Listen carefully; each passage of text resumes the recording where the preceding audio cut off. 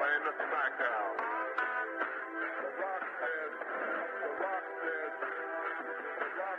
Know your damn role. I'm testifying, I'm flying above the circle. I got to find their watch as I plan to show you, and I climbed up the ladder. They don't know just what I'm holding. Electrifying, lifting you up and over again. They can't define us, an indestructible force to deal with. It never hurt us, there ain't no mercy out on the streets, but I'm with my brother. He tagged me up in somebody beat up. You can't even see us, but we put you up and over again. I'm testifying, I'm flying above the circle. I got to find their watch as I plan to show you, and I climbed up the ladder. They don't know just what I'm holding. Electrifying, lifting you up and over again.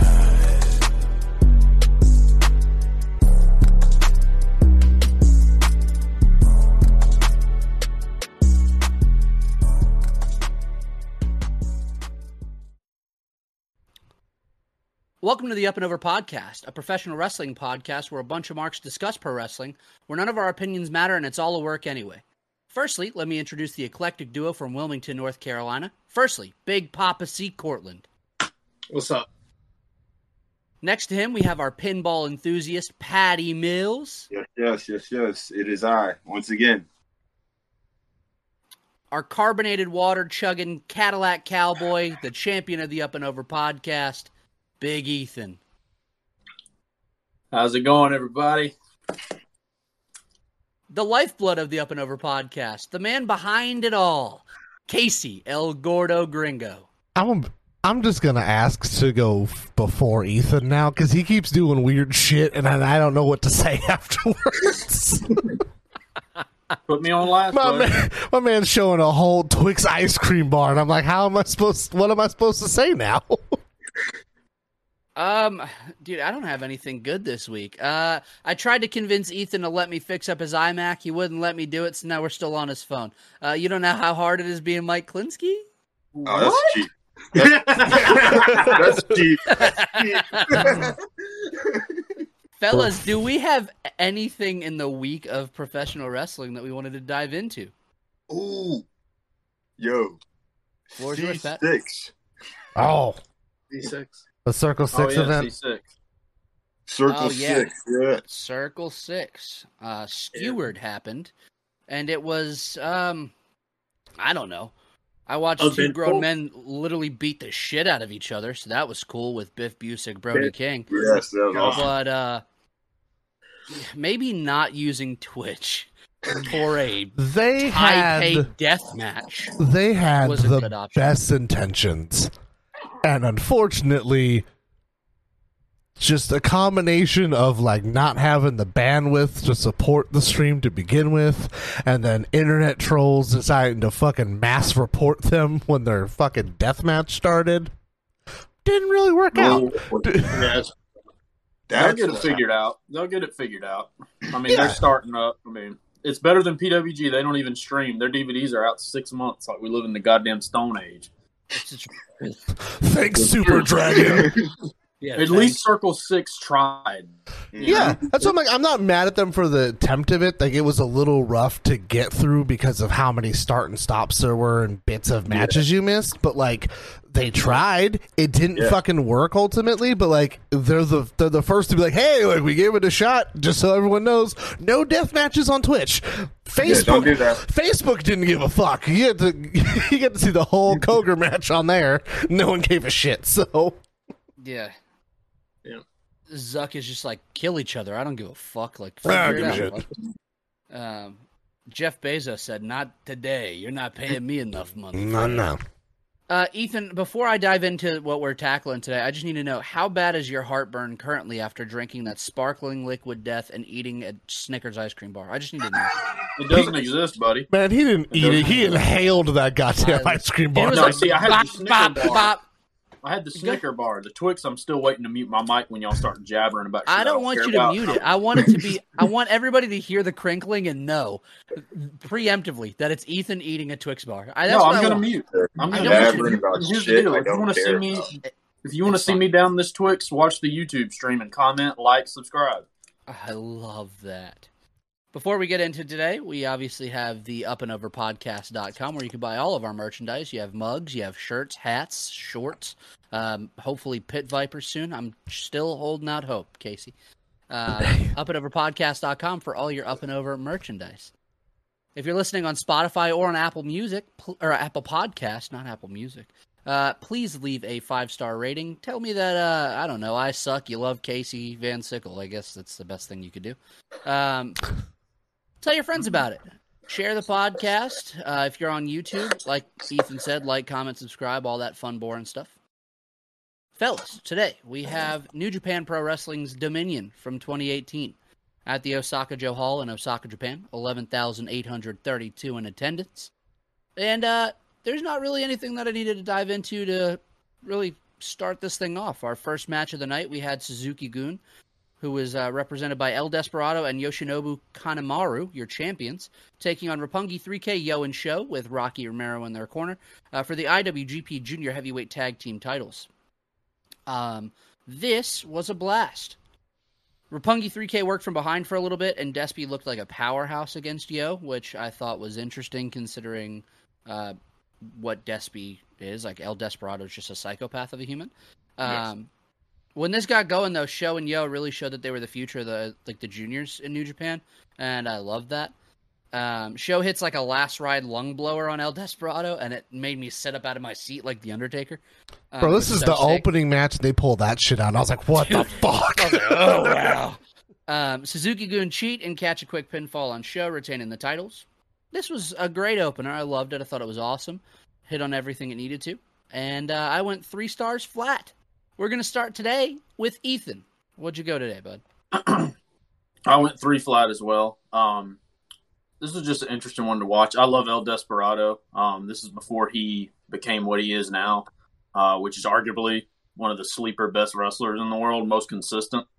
Roppongi 3K, it's just, once again, this whole match to me was just wild looking back. I mean, it was 4 years ago, but like now, you know, Shows being wasted away in House of Torture. Yo is still in chaos, but Despy's really the one who emerged from this whole thing as the star, which I never would have guessed because he never stood out to me until the pandemic when he got that singles run in the juniors tournament. But looking back now, it makes me enjoy his stuff more than I did initially because when I watched this initially, it was a good opener, but I wasn't like invested in any of these guys. But looking back at it now, like, I love this match. So good shit. 3 stars from me. Roppongi. Cortland. I gave it 3 stars as well. It's a solid opener. I enjoyed they got outside really quick. They did a lot of good. It's chaos in a tag match. There's a lot we're going to get into. There's a lot of tag matches on this card. So I'm glad this one went first when you got the whole list of other shit that's just supposed to like build and build and build and build. There's a lot of fun here. I mean, they got a really good heel finish, which, you know, I'm going to enjoy it. So it's 3 stars, solid opener. It didn't overstay its welcome. I just went through. I didn't realize how many tag matches there are. So many. There's a ton. It's like the whole card. Sure, like the first 4 matches are tag matches. Yeah, It's the first sick. 2 hours. Tag. That's every New Japan show almost. It's 3 tag matches in a triple row, threat. and then you get a triple threat, and then you get another tag match. That's why if we ever cover any of the G1 shows, we just have to only watch the tournament matches because they have like 5 tags to open every fucking Yeah, and show. it's always like 6 mans open the show. It's just it's wild. It's a lot. It's wild. Pat, we're staying in the house, bud. What'd you go here? I went 3 flat as well. Great opener. It was a really good opening match. I'm a little spoiler alert for myself. This is actually the first full New Japan pay-per-view I've ever watched. So it was cool to watch this as an opener match. This fucking pay-per-view was insane. And, I enjoyed it. I like the whole... I don't even really know what to fucking say to add to this shit. Like, it was just good, man. Really seamless tag team match. There's a lot of, like, spots. I like them stealing the victory at the end. Like, the fucking referee spots and shit. Like, it was just good, man. Real solid Who did you shit. prefer? As someone who's never really seen either of these teams before. Suzuki-gun. El Desperado murdered that shit, dude. Dude, yeah. He's a killer, man. He's a Dude. killer. He's the god. And of course, we're gonna pass this off to Casey in a high pressure situation. First match on the Oh, card. dog, we're getting 3 stars. Let's we're go across the board, dog. I was blown away by this being the opening match. My favorite part. We're agreeing now. We're saved the disagreements for later. Oh, absolutely. Right. My favorite part is that Roppongi gets kind of like jumped off the start, so we don't get the official announcement of each team from the main Japanese announcer, and he doesn't give 2 fucks. He still does the announcement while they're fighting. He's like, "I'm getting my shit in. This is what I'm here for." My favorite part that happened besides that lung blower was Sho gets like thrown into like a row of fucking chairs, and then this kid in the background has a Suzuki Gun flag and he's hovering over Sho, and he's like, and he fucking grabs that shit out of his hand. He was like, "Fuck you, man." That shit on my face. Yeah. It was just like the best moment, because it was like, the kid's like, Suzuki Gun. He's like, "Fuck you, that shit hurt." But yeah, this is a good way to start this. I'm so excited to fight with Ethan in a little bit. Oh, we're not far away. Yeah, it was a great opener. I enjoyed it. I'm glad that we all agree. Moving on, we had another tag match. You're gonna find that's the theme. We had Finn Juice Robinson, and David Finlay versus Switchblade Jay White and Yoshihashi. Pat, you know who Juice Robinson is, right? Yes, I do. I do know who Juice Robinson. Okay, making sure that you know who the former CJ Parker is. I was going to say CJ Parker. Yes. Hell yeah, brother. Yeah, the man who broke Kevin Owens' nose on his debut. No, but just casual. Yoshihashi and David Finlay just kind of found their way in the middle of this feud between Juice and Switchblade. And this was fun for what it intended to do, and that was to legitimize Juice Robinson as the contender for the IWGP United States Championship. Thought it was great. It did what it needed to do. Jay White's snap Saito suplexes are disgusting looking in this. I think he hits 2 or 3, and I'm just like, ugh. And that becomes a theme for me, too. There's a lot of disgusting and nasty things that I saw in this. The theme is miserable. There's a dual cannonball that Juice hits on Yoshihashi and Jay White, where Jay's sitting in Jay the corner. White's in Tree of Woe. Yeah, Jay White. No, Yoshihashi's in the Tree of Woe. Yeah, Jay's in the corner, and then they put Yoshihashi in the Tree of Woe, and I was like, is he going to do what I think he's going to do? And then he does a cannonball. I was like, oh, fuck. He didn't jump, like, early. He fucking waited. No, it's landing. My favorite part is I had to go back and I watched Jay get into position, and even him trying to get into position, he's like, this is going to fucking hurt. He's like, He's like, this is going to hurt. And he just gets hit with the whole impact. It's fucking hilarious. Juice hits a nasty pulp friction on Jay White and pins the United States champion, which was huge. So your winners are Finn Juice. Post-match, he poses with the championship before throwing it onto a fallen Switchblade. I didn't write it down, but Don Callis said something like, that championship weighs 15 or 16 pounds, and he dropped it right on Jay White's crotch. I just thought it was like a weird comment to make. And Don Callis is just a weirdo makes for it. So many comments tonight. Like, it is wild. Fucking funny, dude. It's just great because, like, he's like, it's not like he doesn't add to the matches per se. He just says shit that comes to his mind. That's all he does the entire time, where he's just like, that belt's kind of heavy. It's not yours. I wish he was still on the New Japan English commentary. That's fucking great. Yeah. Oh, God. We won't talk about that, Ethan. Let's not. Yeah, we're not. I'm not. I went 2 3/4. I thought it was great. It was fun. It did what it needed to do. Cortland, let's start with you. I went 2 3/4 as well, Mike.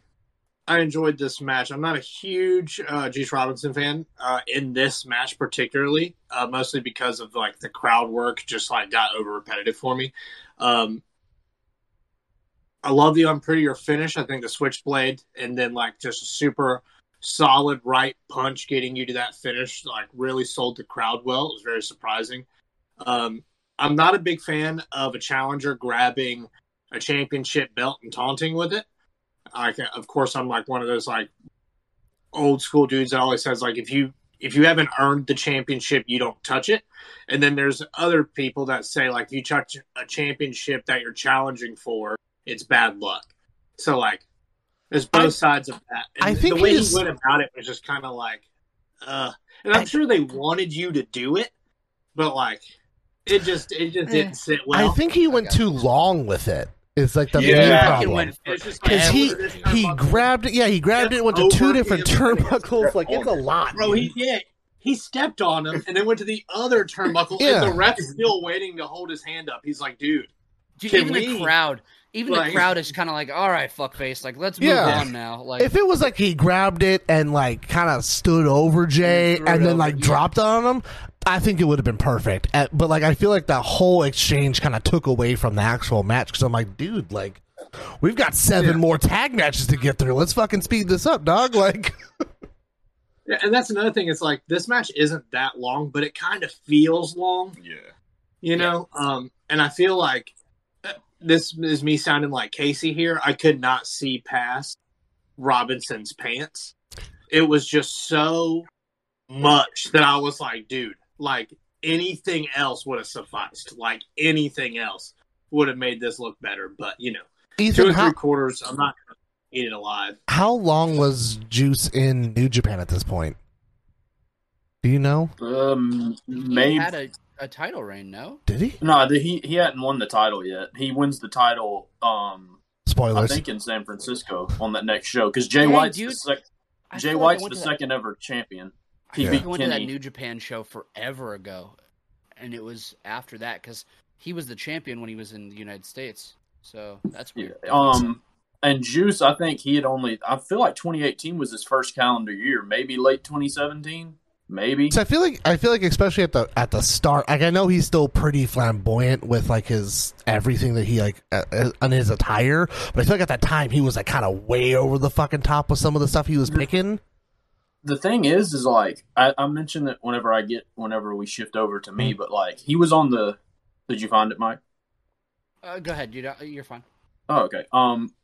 Whenever this was Juice Robinson on the cusp of the best run he ever had because he beats Jay for the title and he has some really good matches with Moxley and the match with Jay is really good. Like I don't care about Juice Robinson nowadays, but his run in the G1 after this and the 2019 G1 was really good.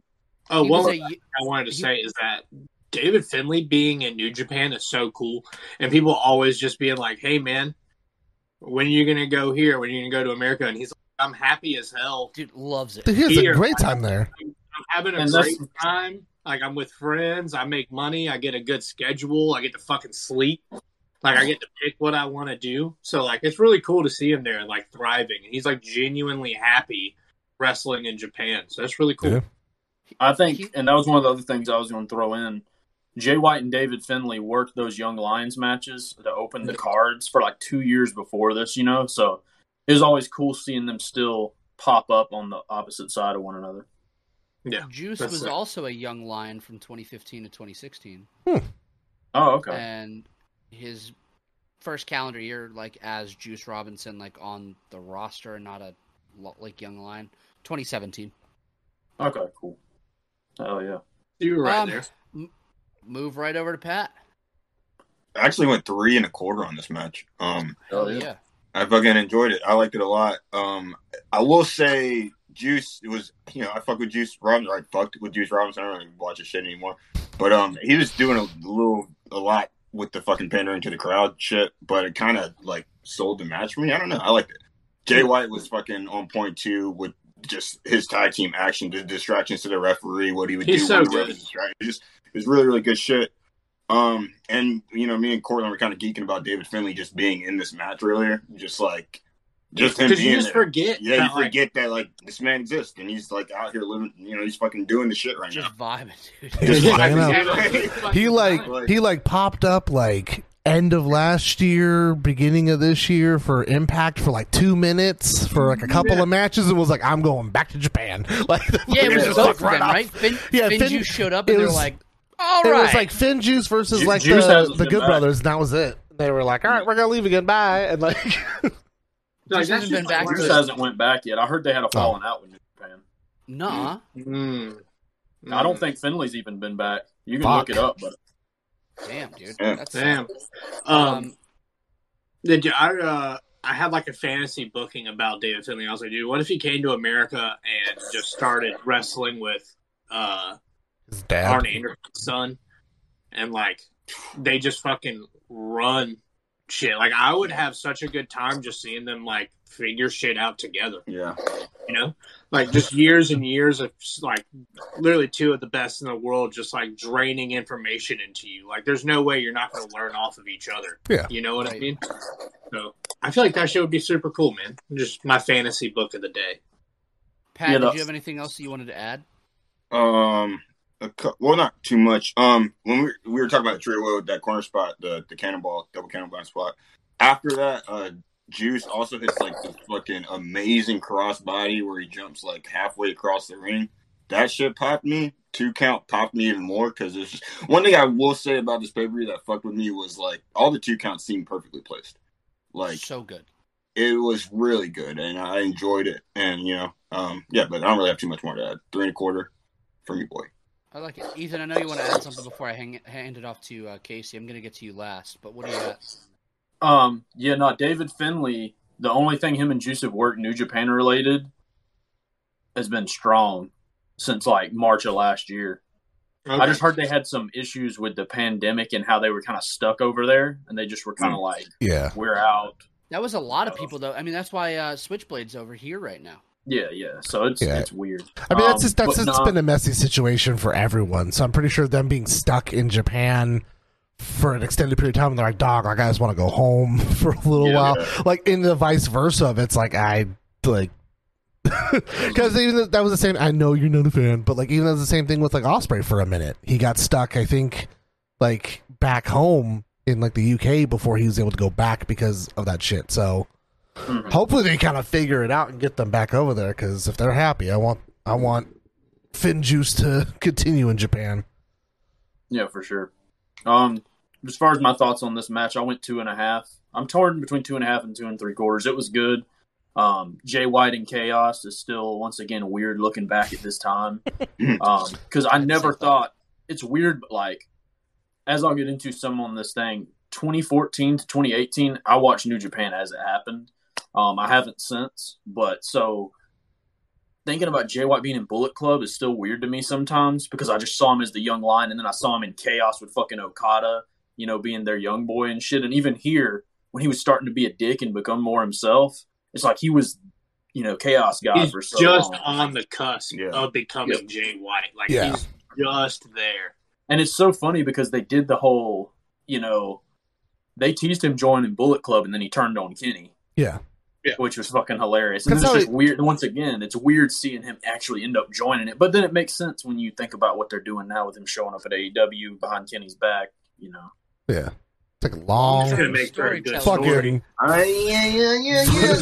fucking 4 years of booking here. Yeah, and we're gonna get 2 years before that shit even comes to fruition. Motherfuckers got an entire company based off a storyline. It's crazy. Yeah. I mean, AEW is birthed off of fucking Hangman and Kenny, and like we just got through that. Yeah, like we're still trying to get over that match. What did you go on that? 2.5, 2 3/4. Okay, in that range. But I mean, last thing I'd like to throw in here, Juice at the time, like I said, I really enjoyed him. He did do a little too much. You know, I think it was him kind of he was finding himself, you know, as because he was trying to be a top guy. They were pushing him kind of as a lower upper card guy, you know. But he would do shit like when he did some offense, he'd be like, "Eat shit, motherfucker!" You know, that was my first note. Is just in all caps, just "Eat shit, motherfucker," because he talked way too much throughout this match. He was talking. A lot of people. That's what's weird is it's like looking back, I'm not really raving over it, but I remember there was a time that he was cutting some really good promos. Like people on Twitter were raving a lot about his promos. Not here, but like a couple months down the line in the G1, if I remember right, he had some good promos because I don't know that people in Japan love him. Like I don't know if the pandering to the crowd is what did it, but like when you put him in there, I can't remember who the fuck they had him against. It may have been Ishii or somebody. He was getting his ass beat, and it just made the match so much better because he's very sympathetic. You know what I mean? Yeah. So, yeah, 2.5, 2 3/4. I think that's all I had for it. Casey, take it over. I'm in the same boat as you, and I think it's like some of those like smaller things where it's like him kind of talking a whole lot. But like, I do try to give leniency because it did seem like he's like trying to figure out what works. I wasn't exactly happy with how Jay took that finish. Because, like, I don't know if it was, like, a timing issue, but, like, he didn't even come close to connecting on the ring at all. And I think it was just... What was the finish? Was it pulp friction? He did the pulp friction, but, like, the way that, like, that Juice dropped and where Jay was, like, it was... They were way mistimed. Oh, yeah. They did a slow-mo after, and it was like... Yeah. And then, like, the belt shit afterwards. Like, some of it, so I'm like, it's like 2.5, 2 3/4. Like, definitely not bad, but I'm just kind of, like, wishy-washy in what way I want to fall on it, so. Yeah. I feel it's important to tell you guys that Ethan did not like Jay White for a very long time. You're one of those. Did not. And I was like, Ethan, you're going to turn into a Jay White truther. And there was one moment where he went, motherfucker's growing on me, bud. That's the only thing he said. He just said, he started growing facial hair, and he was like, I kind of like him a little bit. I like that guy, bud. He looks good. I can't remember what match it was though. I don't remember. I just remember you saying, "Damn, that was a good." Jay White's starting to impress me, buddy. This is good stuff. Moving forward, we had Chaos, which was represented by Toru Yano and Tomohiro Ishii, taking on Suzuki-gun, Minoru Suzuki, and Zack Sabre Jr. Bro, I fucking love this match, dude. Hell yeah! It's coming to you first here in a minute. So my first note is Japan loves Toru Yano. Yeah. This was entertaining as fuck, man. As because most of the match was just Suzuki and Ishii beating the dog shit out of each other. It was awesome. Bro, 90% of the match. Yeah, and then the empty spaces were just filled with Zack Sabre Jr. And then you get stretching 10% somebody, of and Zack you get Sabre Toru. doing pinfalls. Yeah, and then Toru Yano acting like a fucking fool. Yano's like, I'm going for those pads on the turnbuckles, boy. Damn it, you stole my thunder, Case. I wanted to talk about the fucking pads. Yeah, what I have is actually the empty spaces got filled by Zack Sabre Jr. bending limbs ways that limbs shouldn't be bent, and Toru Yano being, well, Toru Yano. Zack Sabre Jr. blocks a Yano low blow and turns it into an arm stretcher swords, picking up a submission win for Suzuki-gun. Post-match, Ishii attacks Suzuki on the ramp, and the two just literally beat the piss out of each other for a few minutes until they just decide, I've had enough. And it's like in waves, like Suzuki just seems like a crazy person. Bro, they started the match outside beating the shit out of each other. They have the match. Ishii's like, I'm not done. They pull him apart. Suzuki's like, fuck that shit, I'm not done. Grabbing a chair. He grabs the PVC piped like guardrail things and is dragging it behind him. He's like, I'm gonna kill that motherfucker. Dude, they pulled him apart again. Did you see him jog to the fucking locker room? Did you see like him? Yeah. He was like, I'm like, this motherfucker's crazy. He's like, we're going, boy. Guardrail. He like grabs a guardrail on his run out. Yeah. He like pulls it, and like 6 of them follow, and it's just like a wall of dude. Those fans were probably like, "Holy fuck!" They both. If you ever wanted to see what it looks like to both fear and yet love someone, watch a Suzuki match. Those fuckers love him, but then they're like, I don't want him anywhere near me. They're like, murder Grandpa bad. Don Callis calling it. He's like, keep that psychopath Suzuki away from the commentary table. Yeah, dude. On his walk out, Kevin Kelly's like, watch out, he's coming our way, and you hear Don go like, oh no, this is bad. Like he's like fucking horrified. He's like, fuck this shit out. Ethan, I know you wanted to say something. I think the consensus here is we need to keep moving forward with these shows so we can catch their G1 match. You know what I'm saying? I'm gonna let y'all decide that. Pat, I told you it's starting with you, bud. Let's start with you. I went 3 stars on this. It's important that you know that. So, floor is yours. You went 3 stars? I went 3 stars. Me too. Damn, man. Good. Tell me yours. I feel like I went 4 stars. Hell yeah! Fuck!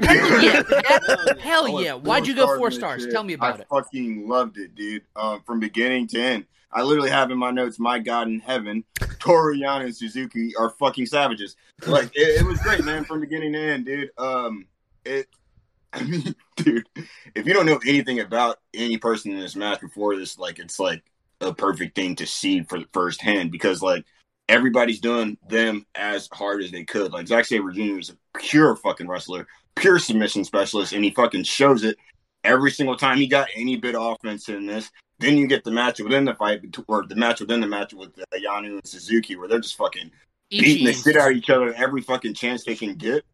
It's Ishii and Suzuki. Yeah, my fault. I mean, there's also the Suzuki Yano moments. Dude, they stretched the shit out of Yano. Like, it's just incredible, man. And like the low blow reversal to submission for the finish, that shit was so crazy to me, dude. I was like, damn, that nigga really just did that shit. And it's over. And the match is over. Like, it was, God, dude. I could watch that shit any fucking day. It might not be the best match on the card, but it was the most entertaining. All I have to say, Pat, is if we watch any more of this, you're going to be giving some 5 stars out.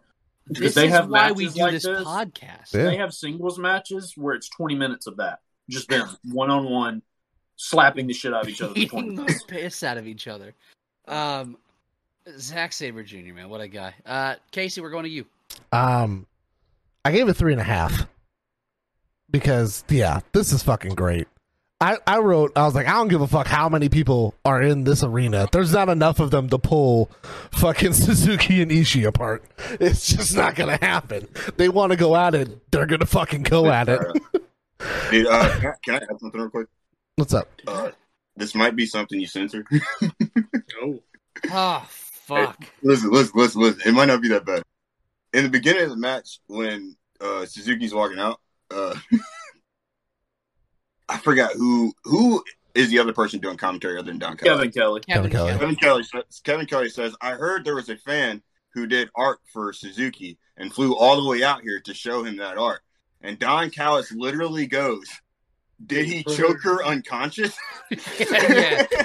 Yeah, Don Callis is a loose cannon. Bud. So for context, during the match prior... No. Well, so during the match prior, they had talked about what was coming up, and Don Callis is like, you need to tell me when Suzuki's coming out so I can fucking leave. Because the whole storyline is that he is fucking petrified of Suzuki. And then he starts coming out, and then Kevin Kelly goes, oh yeah, I forgot to tell you, he's coming down the ramp right now. Like, and he's like, oh fuck, I don't want to be here. Yeah, it's rough. But like... I don't want to steal all the fun things from fucking Ethan, but like even like the small bit where Yano tries to go for a spot where he grabs his opponent's hair, but he does it to Suzuki, who fucking has none, and Suzuki stops and turns and goes, ha! And then Yano's like, oh fuck, I messed up. Dude. I know not everyone is a super fan of like comedy wrestling, but like Yano's probably the best one to do. Comedy wrestling can work. Comedy wrestling can work if you have ass beaters inside of it, and then you also have like the separate dynamic of Zack Sabre Jr. just looking like a star. You know what I mean? Like, there's not a lot of people that are going to be able to pull out these pinning combinations in the middle of these style of matches, you know, and make it actually work. Yeah. Because, like, you can see these kind of pinfalls in a singles match or with this person or with that person, and that person's really good at it. But, like, he's pulling these out while there's 2 grown men that are breaking each other's jaws with forearms. And he's just, like, holding your legs and your forearm and your face. You can't tap, but you, like, you're just going to be like, That's all you but yeah, this was a fun match. But yeah, 3.5. It was a fun time. Ethan, I know you said you're going 3. Do you have anything that you wanted to add to it?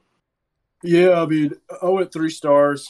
I just loved it. Pat enjoyed it so much. I'm glad this was, this is a really perfect match to sum up New Japan at the time, because it's like fucking chaos at this time was Okada, Jay White, Toru Yano, Chuck Taylor and Trent Beretta, and fucking Ishii. The most fucking weird-ass group of individuals, and Sho and Yo and Rocky. It literally is chaos. Dude, when they would be backstage doing things, and fucking Okada's face when like Chuck Taylor and Yano and them are doing their shit, it's so fucking funny because he does that little smirk where and it's just like I love Yano. him and those goddamn fucking turnbuckle pads every fucking match.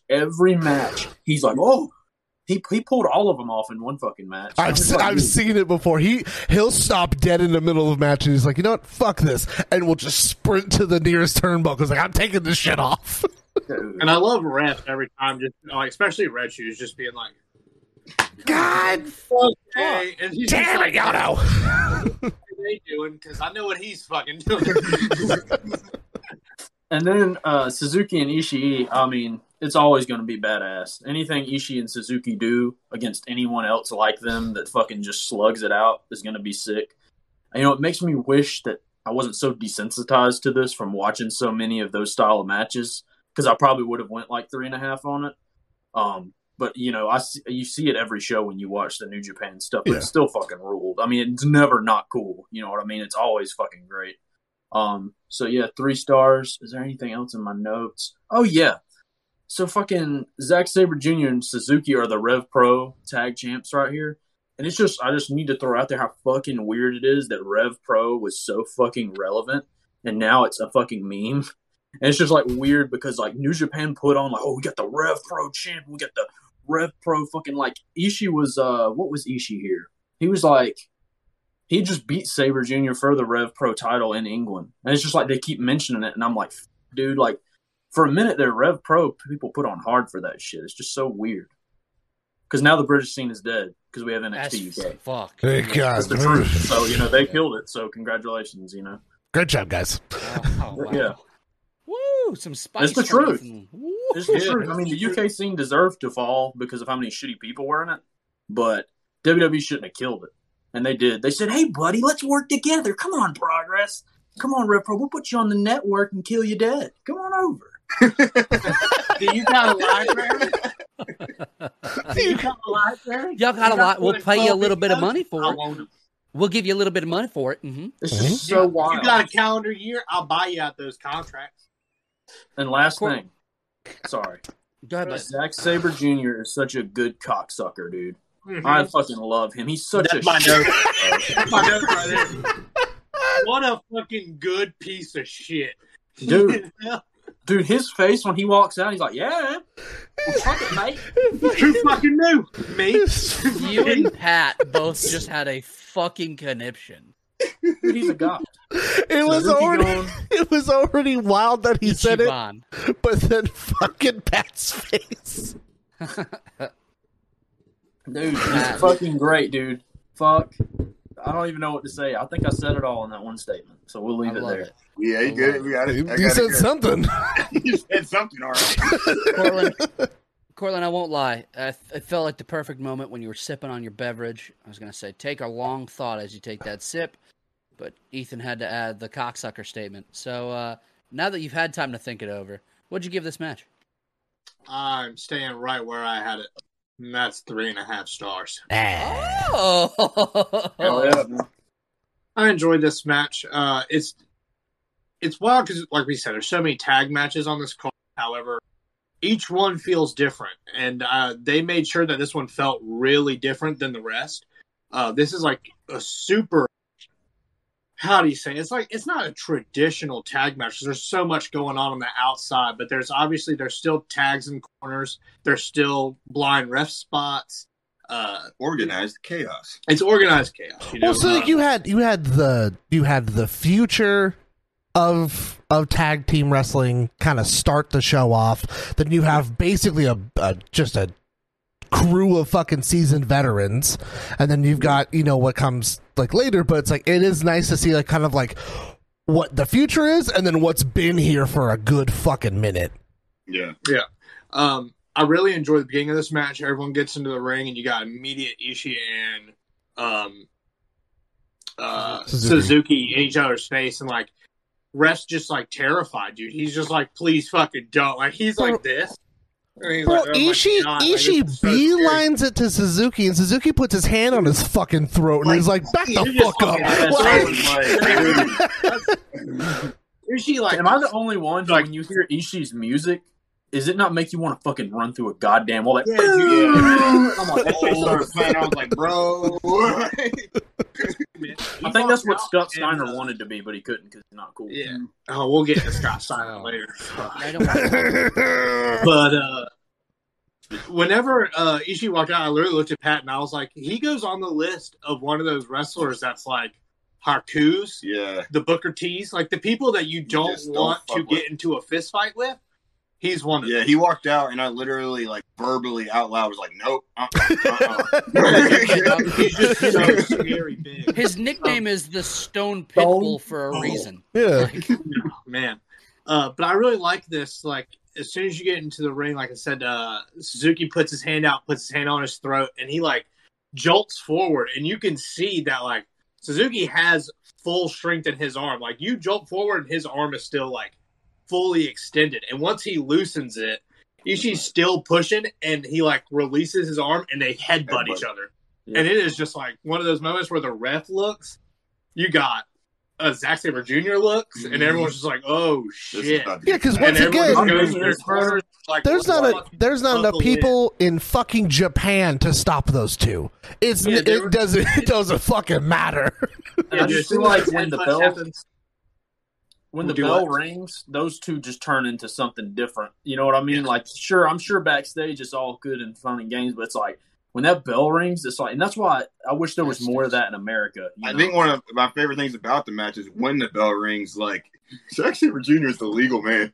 Suzuki doesn't even go after him. He's like, bell rings, boom, he goes straight up to Ishii. Goddamn. Yeah. I mean, I really enjoyed the finish because you don't see a lot of submissions in verbally. So like it's always a different thing. It's always like either a tap out or just a straight pass out.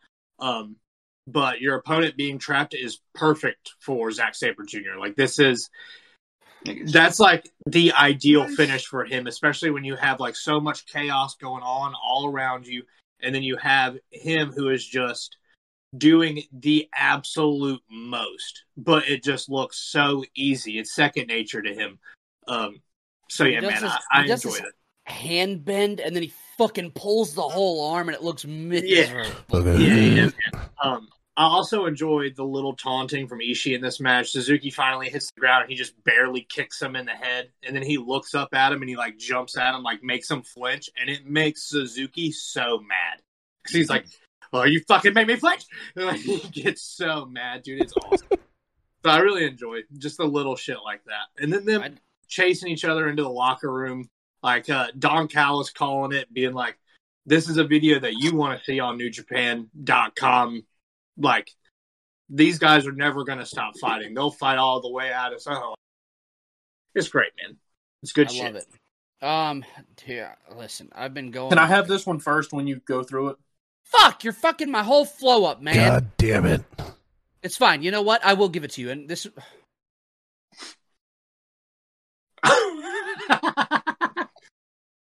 Just.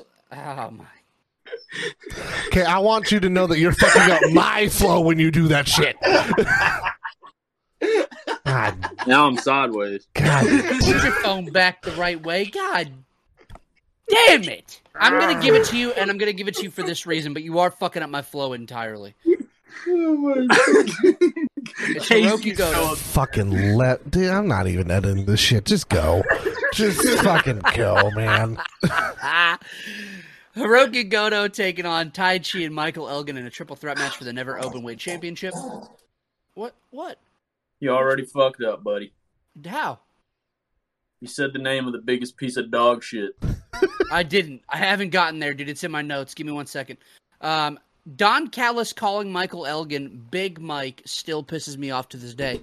This is what I needed to get to, Ethan.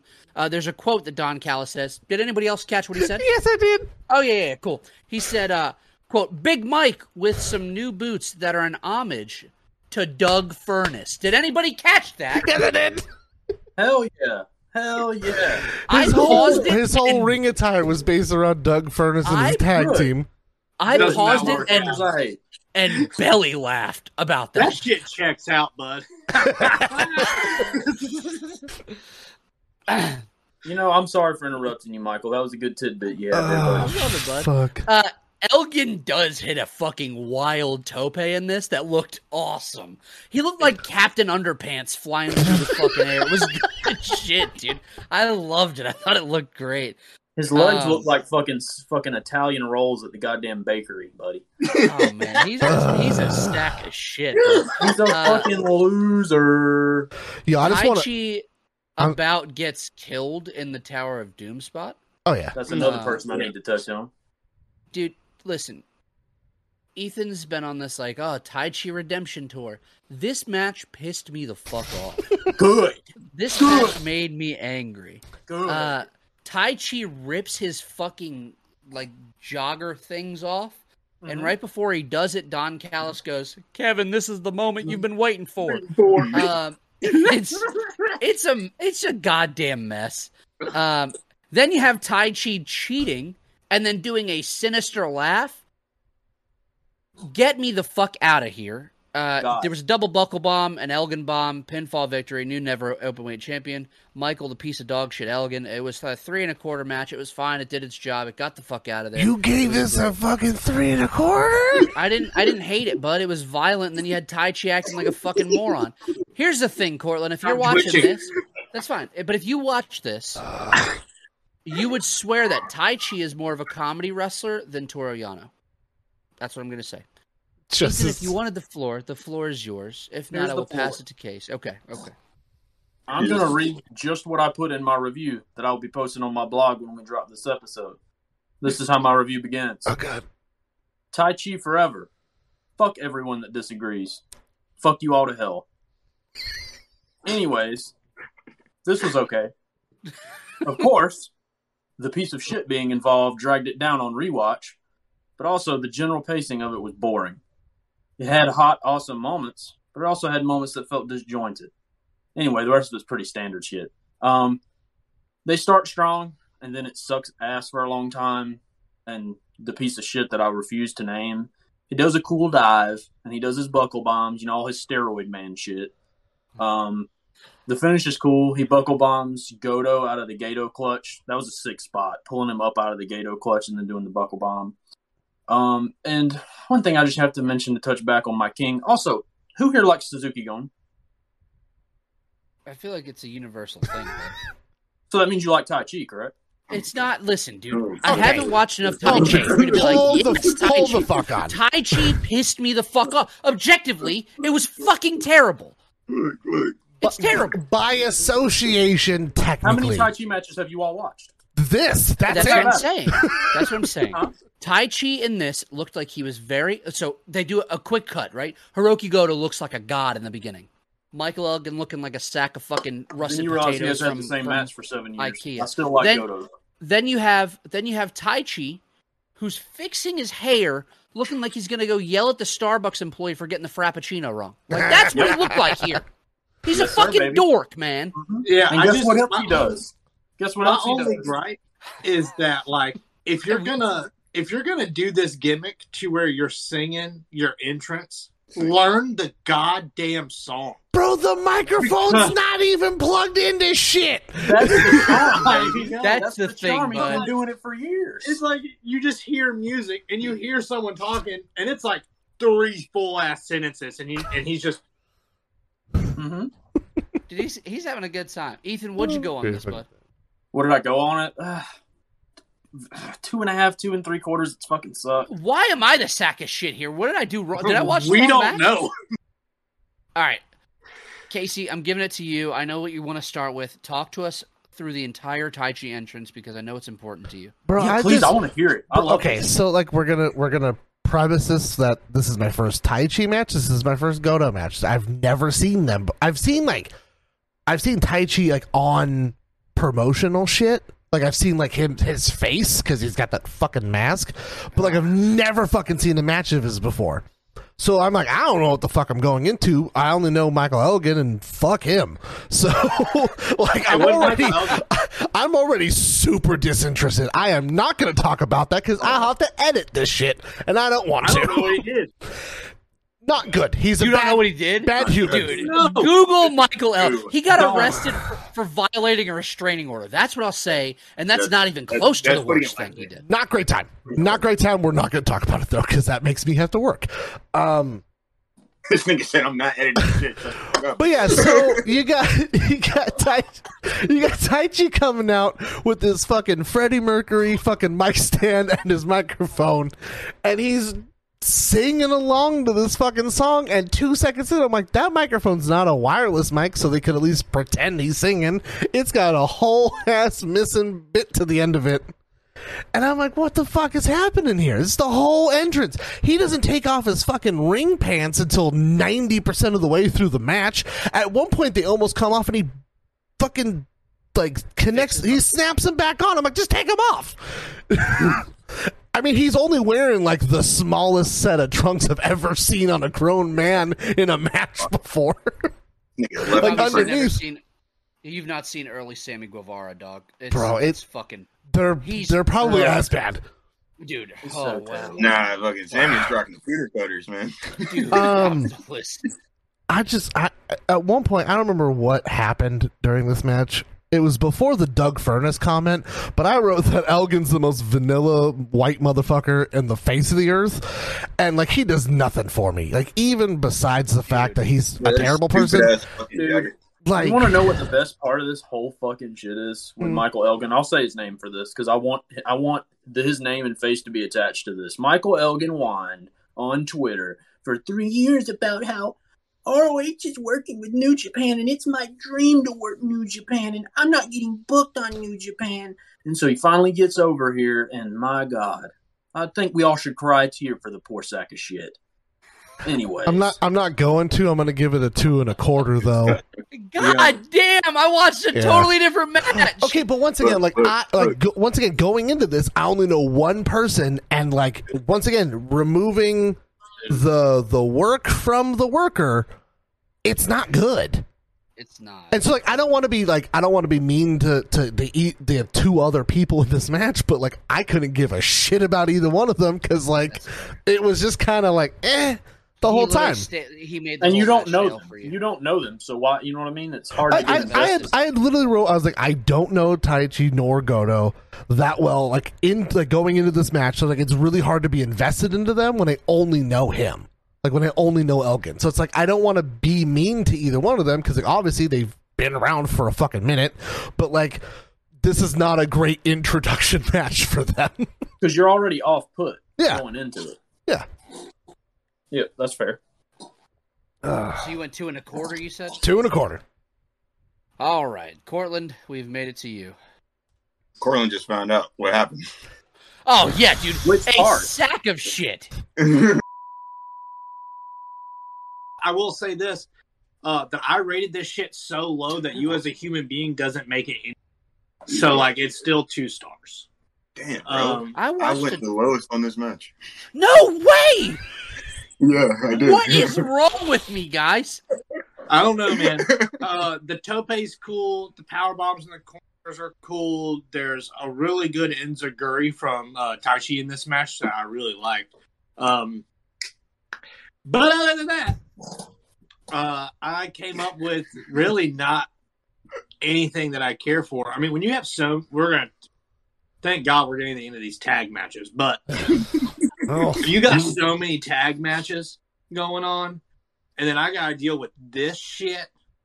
Yeah, It's bro. just like, dude, I'd rather have more fucking tag matches. We should have It's like- flipped a couple things around on this card Yeah, to man, make like- this for even more forgettable. Put this sack of shit as the second match on the card. I'll skim right over it and give it 2 stars the same.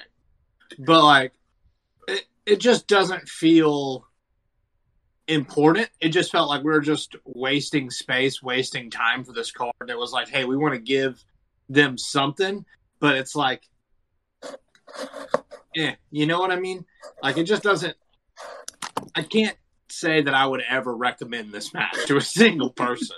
Like, if I said, hey, man, I want you to go back, watch 6.9, I'm going to tell someone to skip this match just to save time. You have to watch Well, it. when you You look don't have to at watch Triple when you look at the card and then you're like, what happened Which right one before of it. these is not like the other? Well, when It's it's like when you've got the match right before it and the match right after it, you're like, this doesn't just remove that shit and throw it in the trash. Like, that's all you need to do. Yeah, so that's 2 stars, man. Go ahead. Pat.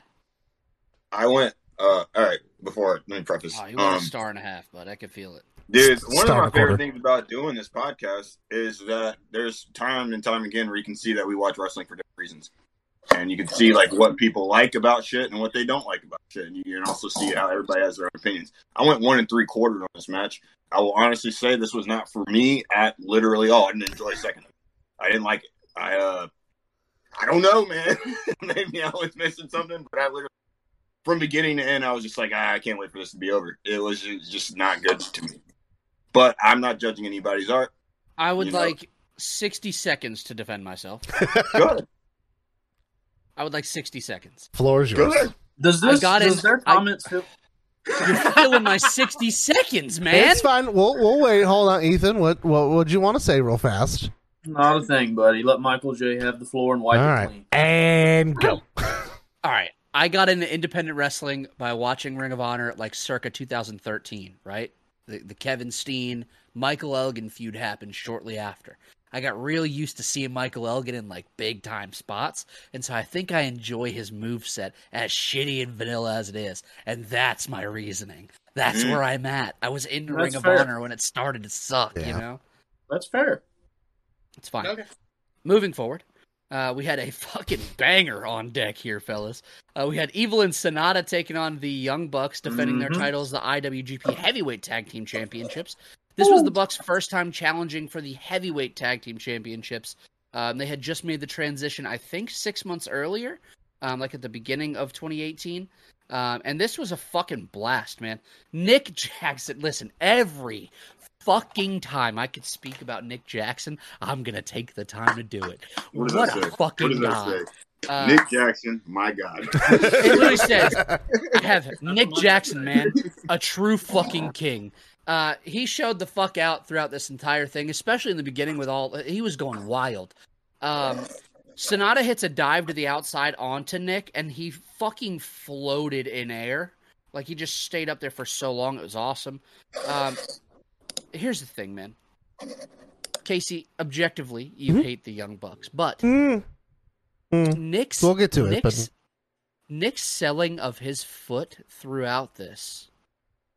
Yep. Man, it's good shit. They can do it all.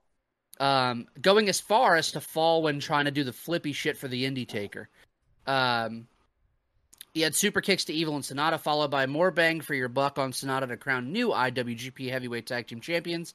Post-match, the Bucks offer a spot at the commentary booth for Don Callis at All In, which was sick. Dude, Don Callis' just reaction, just genuine, like, oh shit, I'm all in, and they're like, you're all in, and he's like, dude, What the fuck? fuck yeah, Dude, like, he and is so pumped, and he's like, I think I'm booked, kid, I'm booked, and like, Yeah, and then he's like, Kevin Kelly is genuinely stoked, too. fucking stoked, He dude. He's says- like, I can't fucking believe it. He was like, everyone said if I sit next to you, Kevin, like, good things will happen. So, he was like, I guess I'll give you fucking credit. Like, That's awesome. I really enjoyed that moment. Yeah, dude, this was a 4 1/4, but I loved it. I thought it was awesome. Since Ethan stole Casey's thunder, we're going to start with Casey this time. I gave it 4 stars. I don't know if it's a hot take or whatever.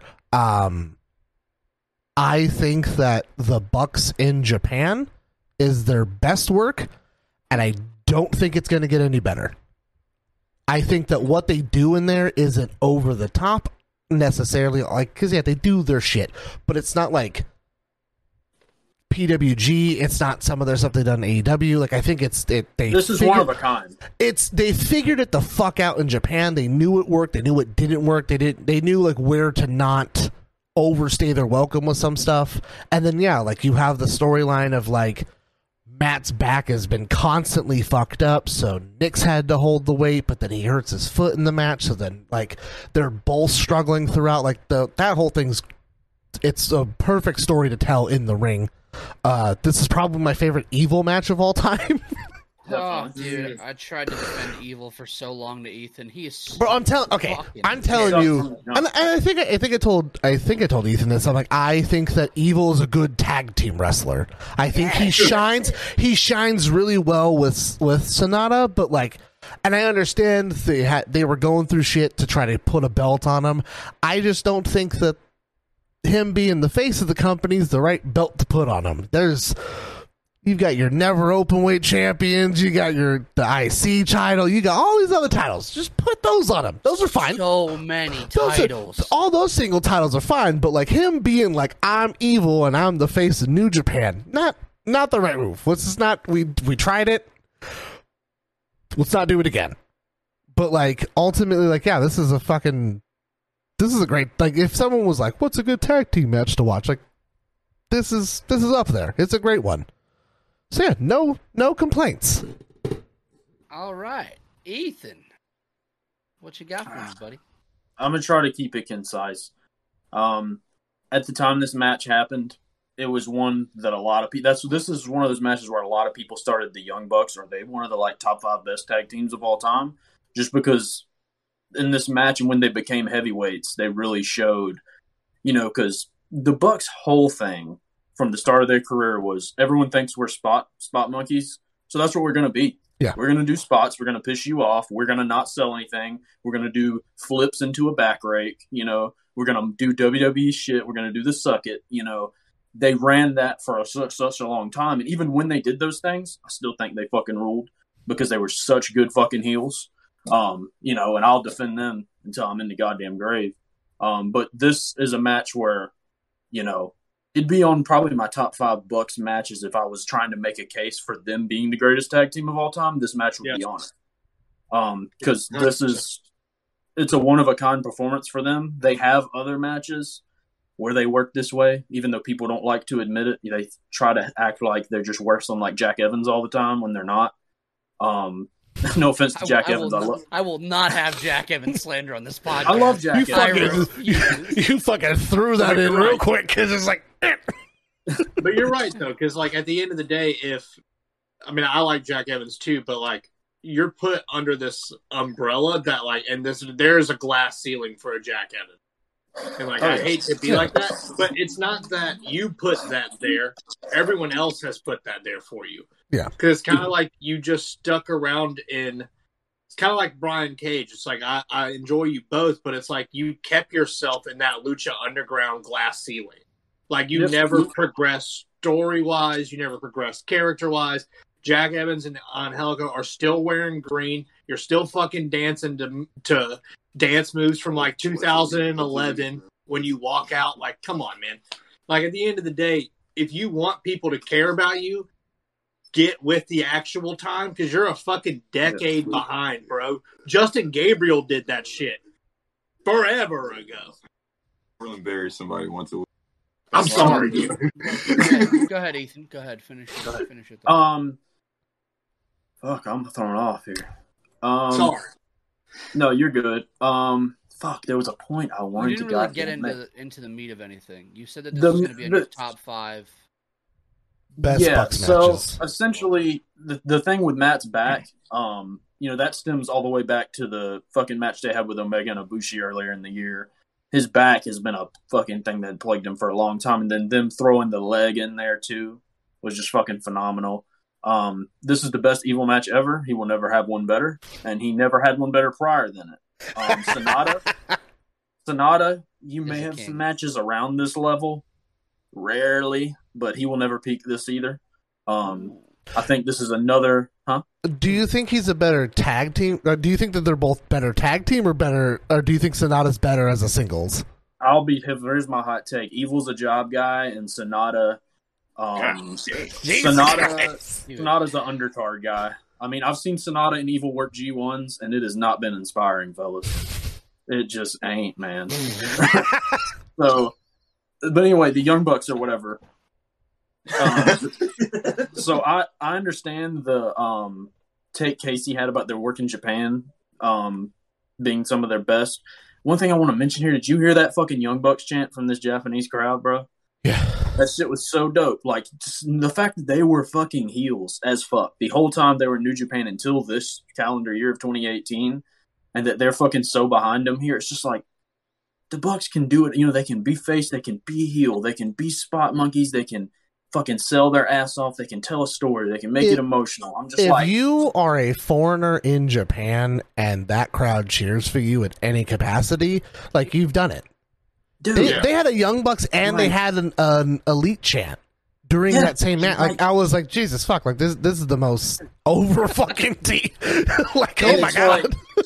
Like, the Bucks have been everywhere and they've done everything in front of every crowd, and it's been over. You know what I mean? Like, not to turn this into just a case for them, but I think this match serves as a case for them. You know what I mean? Like, when I think of this match, I'm like, there they are. You know what I mean? There it is. You know what I mean? Like, they check every box for me as a tag team. And even though their emphasis was on the spots and shit for most of their career, that's what drew me to them. When I heard there's a team mocking the Suck It, you know what I mean? Like, what are these guys? They look like dorks. And then you see them and they're funny as fuck. They're laying on the ground doing Suck It's to Rick Knox. And people in the crowd are chanting. And Matt would just run, Suck It. This feels like my friends became a fucking wrestling tag team, and they're actually fucking amazingly good, bro. But anyways, 4.25. I wanted to go 4.5, but I'm gonna go 4.25. You just hate Evil that much. Evil was fine, but you could have. Here's my take. Here's my true fucking take, and this might be the hottest one. You could have put. I think you could have plugged any medium-sized wrestler into this spot, and the Bucks would have made it fucking work. No matter what. Evil and Sonata had nothing to do with this being great. The Bucks did. Oh, they said, you guys, literally, I've read other people that reviewed this that felt the same way. I feel like the Bucks were like, we're going to plug you into our spots. Let us fucking cook, bro. Let us fucking cook. Just got to get the belts on them. That's all. Like, let us fucking cook. And they fucking cooked. Badass shit. First ever heavyweight title reign for them. It was the only one, no? Probably, maybe. I don't know. I quit watching New Japan in 2019, and they left in 2018. So, boom. Yeah, it is. It would have to be. Me and MJ figured it out. Look at that. Boom. That's what we do.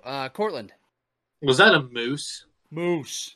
Or was it a hiding right? I did. God damn it. No. Cortland, go. Sorry. All right. I really enjoy this match. Like Ethan said, this is in the top contender for Young Bucks' best matches. And then it gets put on the list of potentially some of the best tag team wrestling matches of all time.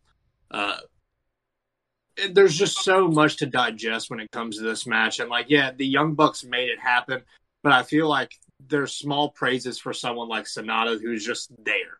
You know, someone who's there, who takes it right, knows the story that they're trying to tell, and he's the one that gets it there.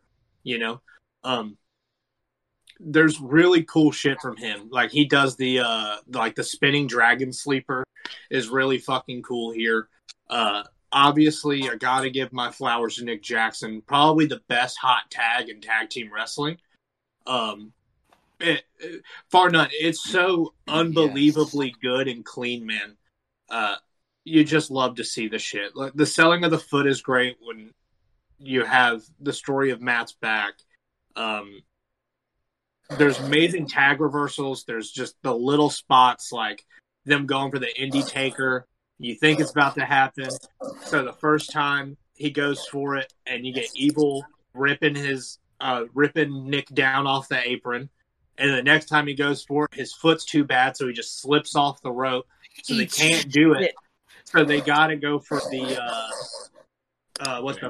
bang for your buck, which is just, it's 3 finishers in back to back, you know?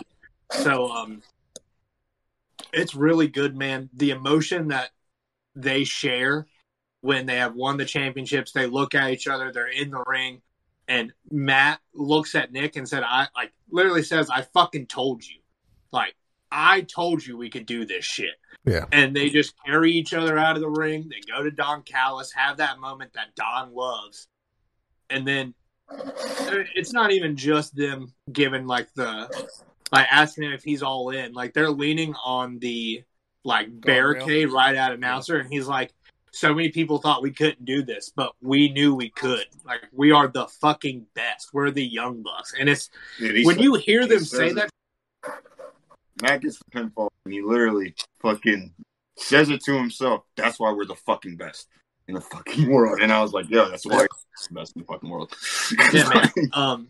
It's so fucking great. Them walking back up the ramp with the belts. Matt's walking ahead of Nick, and he notices that he left him, and he's like, I left my brother. And he lifts him up, and Nick's like, thank you. And he's like, no, thank you. And like they fucking embrace and like it's what he said before that made me smile. He's talking to his wife and he's like, thanks for staying up, go to sleep. Them kids are gonna wake up and piss you off. Like, it's just so funny, man. They just seem like such silly human beings to be around. Yeah, man. It's really cool shit. I gave this match 4.5 stars. Yes. Yeah. Yeah, man. I'm not a huge fan of Evil. Like Ethan said, he's not like the guy that I'm willing to like bet my money on putting a strap on and let him run a company for 6 months. I tried to defend his ass, but I won't even lie. But he ain't pushing merch. I tell you that right goddamn now. I tell you that. No. What radio station you want him on? With them split. That is a face only for radio, brother, and radio's dead. He's a door. That's coming from someone who works in that shit. But Sonata, man, I really enjoyed his placement in this match. I really did. I feel like he was always in the right place at the right time. No one was ever looking for, you know what I mean? Like, no one's ever waiting for that spot. He just knew where to be all the time. And he's that little secret key in this match, man, that I really think makes it great. I like it. So, I love it. Pat? I went 4.5 stars as well. I mean, you guys have touched on most of it. I low-key did fuck with Snot in that match. But at the end of the day, we know what the fucking story is. The fucking Young Bucks, man. They put on a motherfucking clinic, and there's really nothing else you can say about it. Nick Jackson, I literally have in my notes, Nick Jackson, my God. Because, you know, Cortland says it all the time when we watch the Young Bucks, but Nick Jackson literally is that nigga, bro. Like, he is probably one of the best to watch. And you know, as a kid, I loved the Hardys. As an adult, I love the Young Bucks, man. I fucking love watching them. I don't want to say that they've never had cap, but you don't see it often, if fucking ever. So it's like, you know, I can never say a negative thing about those dudes. I fucking love them. They need to keep fucking rocking, because I'm fucking always gonna be a fucking. I dread the day they retire. And like they keep saying that shit, like in their Twitter bio, being like, "We're not here for a long time, motherfuckers. Y'all better give us flowers." And I'm like, "Fuck." Do you know how old Nick Jackson is? Do what? Guess how old Nick? Take a guess how old Nick Jackson is. 40, right? He's 32, bro. Yeah, Nick Jackson. 32. He looks like he's Matt's 37 or 8, but think about Nick, bro. He could run singles in like for another 5 years. decade, brother. Like at least it was just crazy because you would think that Nick is older than Matt. Matt baby brother, bud. He's the baby I brother. know, dude. You would think it because he's just so fucking good, man. Yeah, man. Like, it's hard. Everyone always wants Casey to about to compare. lose his fucking mind in the corner of I've been watching Casey the entire time. Look, I'm not excited to talk about the next match. I just want to get it over with. No. This is my last thing before we get to that. Why do you hate the next match? I fucking hate this next match, dog. What? I fucking hate it. What's there to hate? It's standard shit. Anyway, That's fucking stupid. Finish so, it like, off. I obviously have always said that, like, growing up, Hardy Boys were my favorite wrestlers. Growing up, obviously, the Young Bucks have taken a lot from them. I think they've perfected this to a T when it comes to that style of pro wrestling. And Extreme. I feel, dude, this might be blasphemous to say. Nick is everything that Jeff wanted to be. Like, to a fucking T.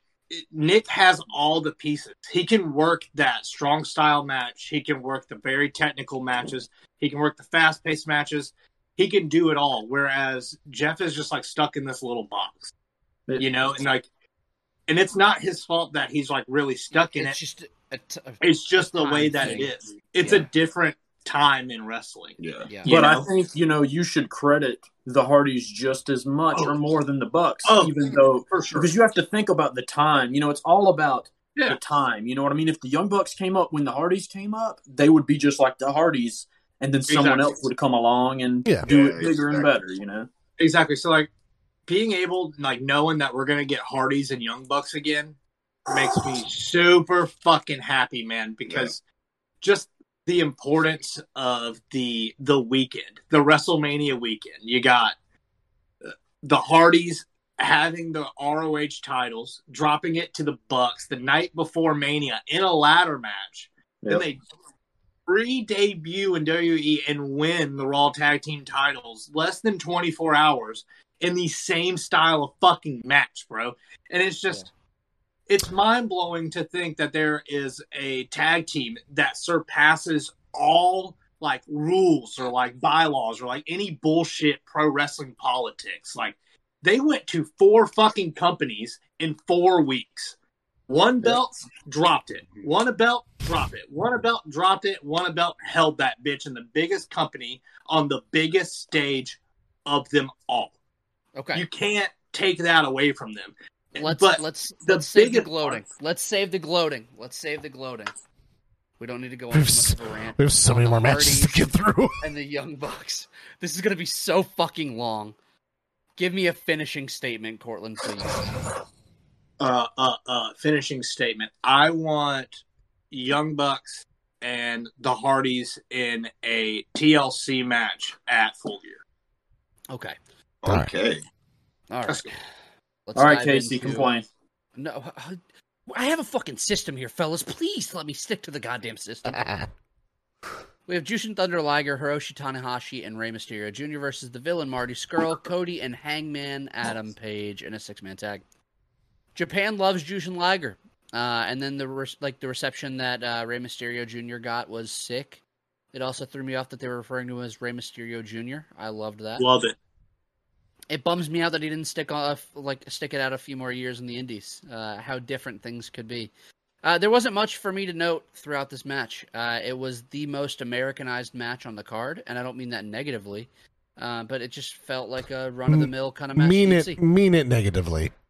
Ray's hot tag and subsequent fire on Marty was sick, and it felt like we got a little bit of the late 90s Ray in that moment. I thought it was awesome. Liger hits a great Hurricane Run on Cody, but ultimately falls to the Crossroads for a Bullet Club victory. Post-match, Liger, Mysterio, and Tanahashi quickly posed for the crowd in Osaka. It was 2.5. It was fine. It was whatever. Cortland, I'm starting with you, my man. Let me make sure that I have that rating as well. Oh no, I gave it 2.25. It's somewhere in there. We've touched on it at length. Cody Rhodes, the formula is just so painful to watch. And it's just like the more that I see him, the more I hate him kind of thing. It's like you have undeniably 3 legends. Doesn't matter. The country, they transcend companies and all the bullshit states and all of it. These are 3 legends, and we're just gonna put Cody and the dude that wears a doctor mask and a cowboy over them. And, like, it's not even just that. Like, it could have been for a better storyline. It could have been for something. Like, it was for something.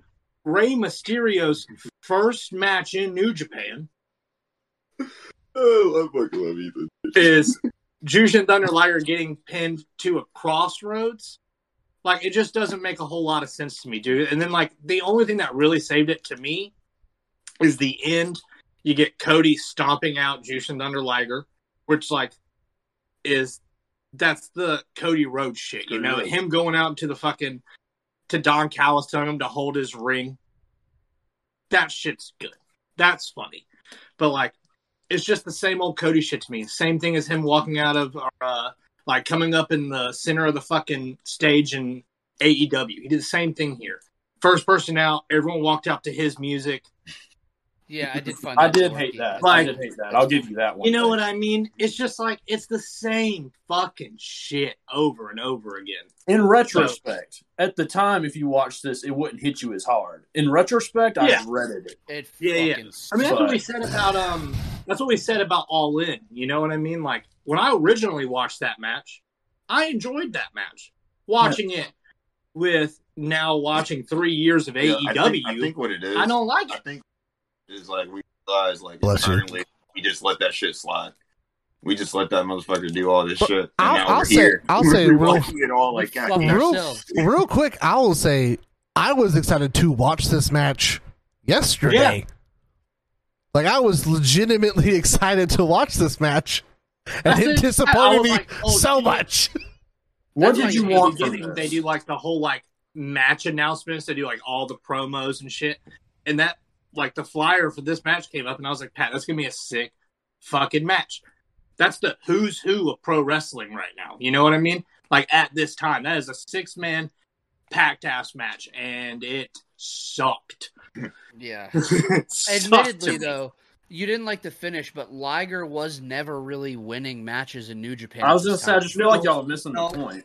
No, and it's not about Liger losing. It's not about that. About Cody winning. And it's not necessarily about Missing the Cody point. winning. It's more so about Rey Mysterio losing his first match in New Japan when everyone has like Well, begged and well, here's begged, this. begged for him to be there. Here's and then this, he's right? there, and everyone's mad that he left. So tell me this. If they put Ray over here, and then he does what he did and wrestled one more match for New Japan, then signed right back to WWE, and they just put him over 3 guys who they didn't think were going to leave and form AEW. I know they did, so that's almost embarrassing that they pushed them so hard, too. But in their mind, they're like Cody, Hangman Page, Scroll. They're in Bullet Club, our most popular thing that brought us to fucking the West. Yeah. This, we're not going to pin Ray, but why do they want to give him so much when they don't know where Ray's going to go? Vinny calls, Ray's going. Yeah, but that's another thing. It's like, if you can say that, oh, we want Cody and that team to win because it's young talent. These are legends. They should be putting over young talent. Cody Rhodes is not a young talent. You know Well, what I tell mean? me what their next show Dude, was. Do Their what? next show was G1 Special in San Francisco. Main event's Cody challenging Kenny for the world title. I don't think the feud was good, but the point was there. What they wanted to do was laid out. We get Ray versus Okada out of it, don't we? Isn't that what we get? They work in a tag. Oh, they work Ray in a never tag? wrestled Okay. a one-on-one. He never wrestled a one-on-one match. So he does a tag and a 6-man calls it And then quits. he said, all right, fellas, I made it to Japan. Fuck off. He's like, did you "Hey, like my Dominic, you makeup? wanna I'm be gonna around?" leave. Dude, he had a beard tie, and it fucking infuriated me. And Did he? I felt anger. Yes. There's a lot going Yeah, on. but the mask was sick. Ah, I dude. did fuck with the mask. I'm not gonna lie. You If I ever get my you went- hands on that mask, I'm gonna buy it. It's fucking tight. You went 2.25 on that, Cortland? Mhm. Pat. I went 2.5 stars. I didn't love it. I didn't hate it. It was, a decent match, I guess. I wasn't too happy about Ray losing, but I mean, whatever, I guess. And I don't know. It doesn't sit well with you in 2022. No, it doesn't. And it doesn't sit well with me that, because, I wasn't a big indie head, so I got into the Cody shit late. It just doesn't sit well with me that we just let Cody Rhodes. You With got that into the fucking- indie shit late, and you still are pissed about Cody Rhodes' existence. Yeah, That's kind of funny. it's like Hilarious. It's great. I don't know. So you man. went 2.5? I went 2.5 stars though. Yeah, me too. I'm with you. Casey, I'm expecting like 1.25 stars. No, I'm not. I mean, there's a handful of people in this match that I refuse to give less than 2 stars, and that's where this match stays. And to answer your question, Ethan, of what did you expect? What did you want out of this match? I don't fucking know. I just almost had the expectation. It was just like Okay. anything else is what it Okay. felt like. Okay. Out of everyone in this match, Hangman is the greenest person by 3 years.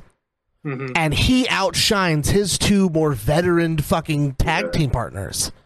Like, this match made me excited as fuck, so I was like, as soon as he comes out, I'm like, that's why he has the fucking title in AEW. Like, you watched him come out and you're like, that's a fucking star in the making. And then you have fucking Cody and fucking Marty be like, I want you. No. I want you for like fucking 5 goddamn minutes, dude. Like, it was all the extra banter bullshit where I was just like, can we just... Like, you have fucking Rey Mysterio, you have Jushin Liger, and you have fucking the goddamn ace of fucking New Japan on one side, and we're gonna fucking play hot potato tag for half the match.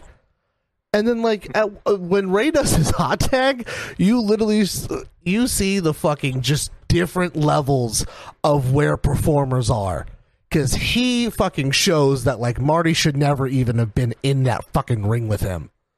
It's not good. Like, it just, I think I expected more from the professionals in this match to make this work, and it was like, we're just gonna play what Marty wants to do, because the whole reason why we have this match is because Marty talks shit to Jushin Liger. And like, it just didn't deliver. I mean, even in the entrance, like whenever, like Cody's entrance, Cody comes out smiling, doing his Cody shit, and you have like the fucking bird bullshit, and he's just like, ha ha ha ha, and like screaming and fucking just freaking out for no reason. And then Hangman's the only one who looks like he's actually about to be in a pro wrestling match. He's taking it seriously the best that he can. Like, he's walking out straight face, like shoulders back, very intense, knowing he's about to get in the ring with 3 legends, and you just have Cody being like, haha, can't wait to crush another fucking lucha, haha. I will say, Cody coming out from the center, that's where the light bulb clicked. He was like, listen, fuckers, we're making this happen in AEW. It felt good. He was like, this felt right. So you went too flat? Too flat. Ethan. You went lower than me. Yep. Oh, Ethan stage went is 3 mine, 1/4 huh? here. Huh? You went 3 1/4. 4.5. 3 flat. Okay. It's fair. My thing with it was, I just didn't expect anything more, to be honest. You know, this is standard New Japan stuff. I mean, Liger was on his way out. He didn't work a old fashioned Jushin Liger match, and God knows when. You know, this was standard Liger shit. Tana ain't gonna work unless he's in a big match. And Ray, I mean, I doubt he's wanting to work his ass off in this spot necessarily, and I also doubt New Japan's wanting to give him a lot. And then you have Cody, Hangman, and Skrull, 2 of which I don't fuck with. Cody at the time I fucked with. Looking back, as I said before, I don't, we all know how that goes. Skrull always sucked to me. So he kind of is just there for me. Hangman, looking back on this, seeing Hangman, I was like, you can see, like Casey said, why he's the AEW champion. I mean, he had it from the jump. But I don't know, this just didn't insult me at all. I was just like, oh, cool. We got to see these guys all mix it up. New Japan does this type of stuff a lot. You know, this was never going to be any longer than 10 minutes. We were never going to get a bunch of near falls because Tana, you know, even though they didn't go all out, Tana and Liger and Mysterio, they're not going to give all that up, man. You know what I mean? They're the veterans, man. They're not going to give that much in this. I hate to say it that way, but it's just in New Japan, and when this happened, there was no way of them fucking giving us the match we want. You know, when you see this on paper, you want it to be the fucking banger, you know, and that would be sick, but the whole point here was to sell tickets to San Francisco, and that was it. And get Ray in there with Liger for a nostalgia pop, and Tana is just your John Cena of New Japan. So that's just what you did. That's an interesting comparison. It's not. It's fucking true. Right. It's the truth. Go Ace.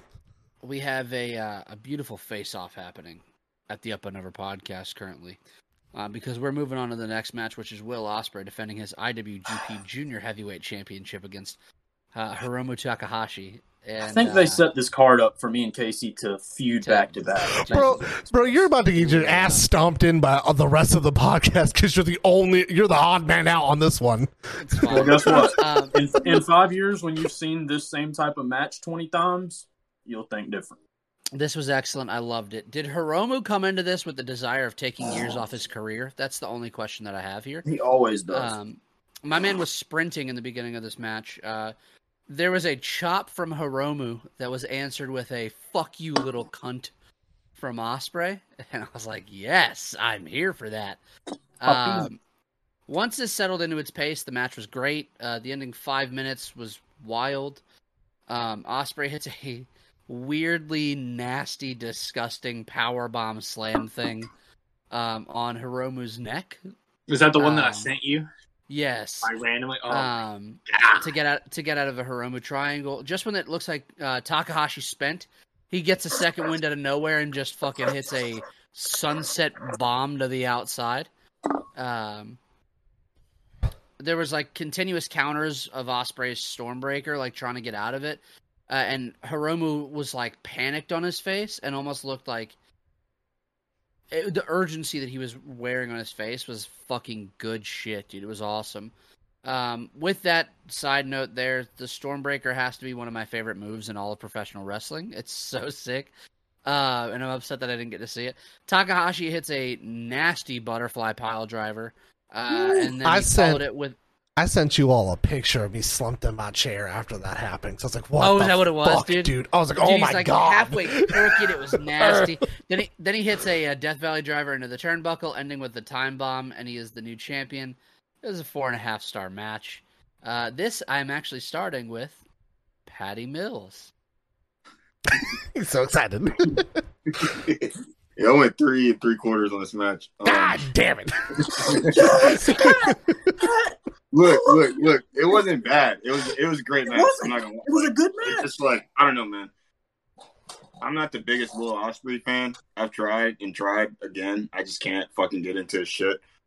I don't know what it is. I don't know. I don't get it. Not even that I don't get it. I don't like his shit, man. I just really don't.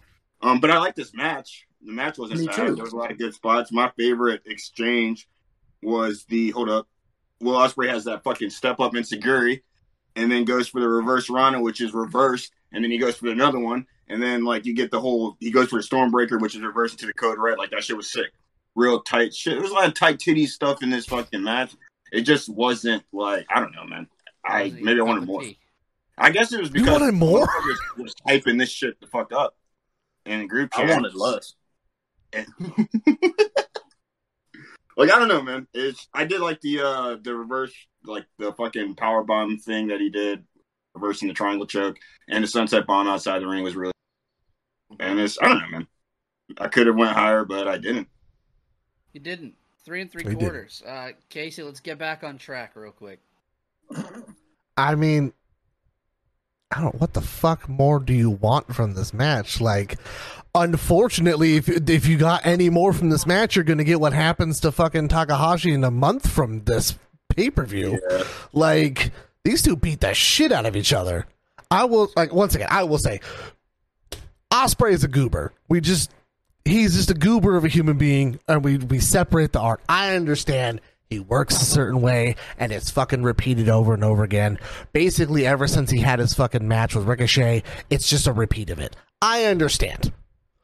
But, like, this match is fucking awesome. I don't have a super crazy amount of notes on it, because I was just watching it. I was like, this is fucking insane, because they're gonna kill each other.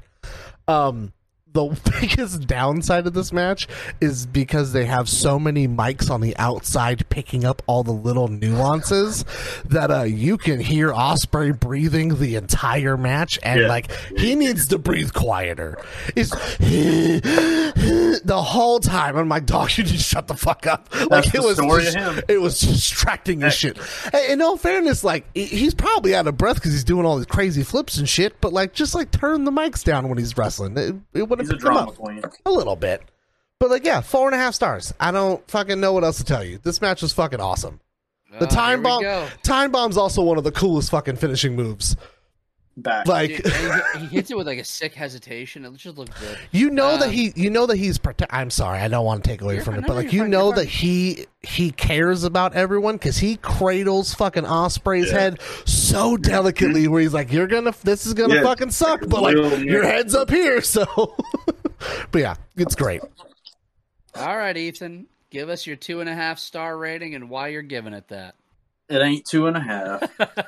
It's not a bad match. A star and a I quarter. like the match. I'm being villainized like I hated this fucking.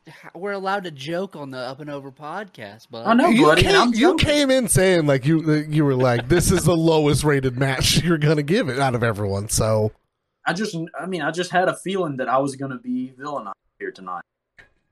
You know, I was going to make a joke, and I'm not. That would have been a bad. nope, not You know where I ending. was going. Not yep. Just move on.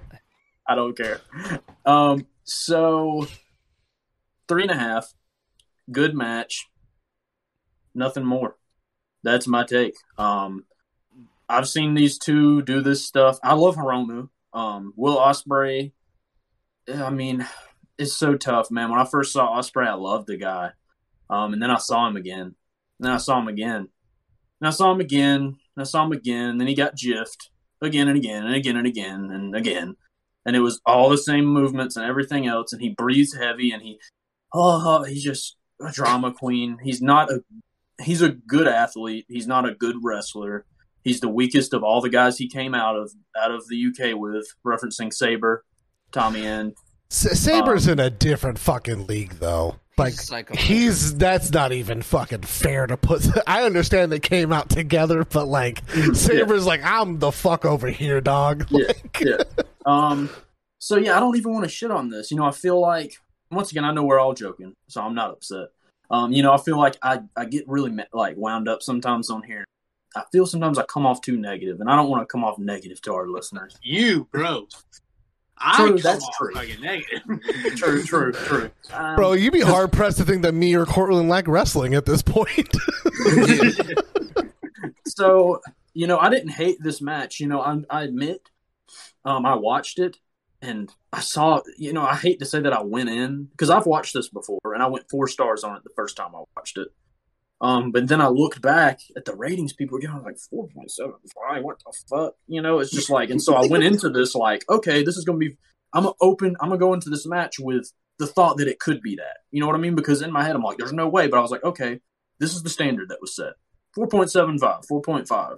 And I watched it and I'm like, damn, dude, like 3.5, you know, I almost wanted to do 3.25. You know what I mean? It just was like, they did cool stuff, but like, it just, none of it, it just didn't make any sense to me. You know, if I want to break it down, and I hate saying that because it was fun for what it was. The style is fun, and I love Hiromu Takahashi. He had just won the Best of Super Juniors tournament, the biggest win of his career, and had the second biggest win of his career here. I love that guy. I have one of his shirts. He's one of my favorite things about New Japan to this day. But he's not somebody who can correct Will Ospreay being Will Ospreay. And that's what this was to me here. They do cool moves. It's a fun watch, but this was not one of the best matches of the year. And never mind, I'm not going to down anyone else's opinion. This was 3.5 stars for me. I respect everyone else's opinion. How about that? I love that. Taking the high road. Cortland, what'd you go on this? I went 4.5. Do you have anything that you wanted to add to this? I enjoy this match a lot, just for like the scary spots that are in it. I feel like is mostly the thing that I like. The crowd is really into these spots whenever they just get less and less safe. You know, I'll just have a few things written down about it that I thought was sick. Ospreay hit a dive off of the ramp that looked really cool early in the match. There's missile drop kicks from Takahashi, obviously, that they always look good. I do get the sense of like Ospreay isn't everyone's like guy that they like. Granted, I've only seen better part of 10 Ospreay matches. They have all looked the same. I'm telling. I'll agree 100%. That I think he got the fucking Ospreay Ricochet match, and he's been chasing the dragon ever since. Yeah, man. But I feel like this match just feels a little different because there's a lot of counters here for finishers. It's like these dudes know each other really well, and this crowd's enjoying them figuring each other out even more, you know? Right. I'm trying to think of a spot that I really like. The triangle choke spot where he just fucking... I don't know how his neck still drops this motherfucker on his neck, dude. Like, right on the bean, dude. Like, God, man. And the time bomb finisher was really cool. Yeah, man, I enjoy this match. I feel like there's not a whole lot that can convince me that something takes away from it. Because the crowd really liked it. They got to the shit really fast, and dude, they were so behind Hiromu at the end. I was gonna say they wanted Hiromu to win really bad. They were behind Hiromu. And he fucking should have, because he's fucking so good. I haven't seen that Ospreay Ricochet match, so oh fuck! Good shot. Yeah, everybody's seen that shit a million times. All right, well, we got a fun one on our hands. The butterfly pile driver was disgusting. Shout the fuck out, because it's crazy.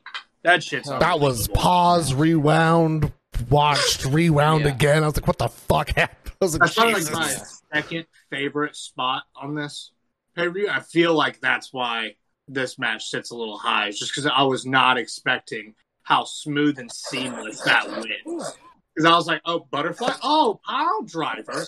I was like, Jesus. Like, fuck. Lord of mercy. I thought he was going to do like an up and over butterfly suplex, but nope. No, he just drops it right on his fucking head. Right on the noodle. All right. 3 4.5. I'll take that for the day. Okay, so we move on to the IWGP Intercontinental Championship match. Tetsuya Naito defending against Chris Jericho. Is this the debut of the Painmaker?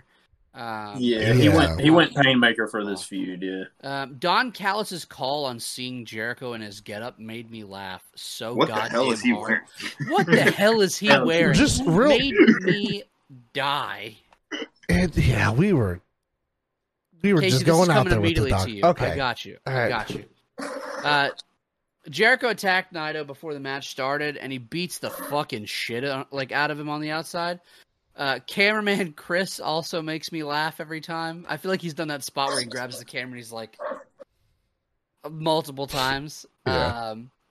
There's as he's walking Naito to the table to do the table spot. The second table spot. This is the DDT one. Okay. There's an old gentleman in the crowd in a white shirt that grabs Jericho's shoulder. And I thought Chris Jericho was about to beat somebody up in Japan. He looked shoot pissed, brother. The opening to this match was bonkers to me. Like, it just felt so out of character for New Japan. The DDT on the table that didn't break it fucked me up. Then you had Jericho getting back in the ring with Naito and saying, ring the fucking bell. Good shit. Jericho's entertaining, man. I enjoy it. This was violent. It was great and better than I initially remembered it being my first watch through. I had actually told Casey I'm not a big fan of Tetsuya Naito. He just doesn't, and Ethan knew that. He just doesn't do anything for me. But this was great, man. His fight back. The crowd wanted Naito to win this so bad.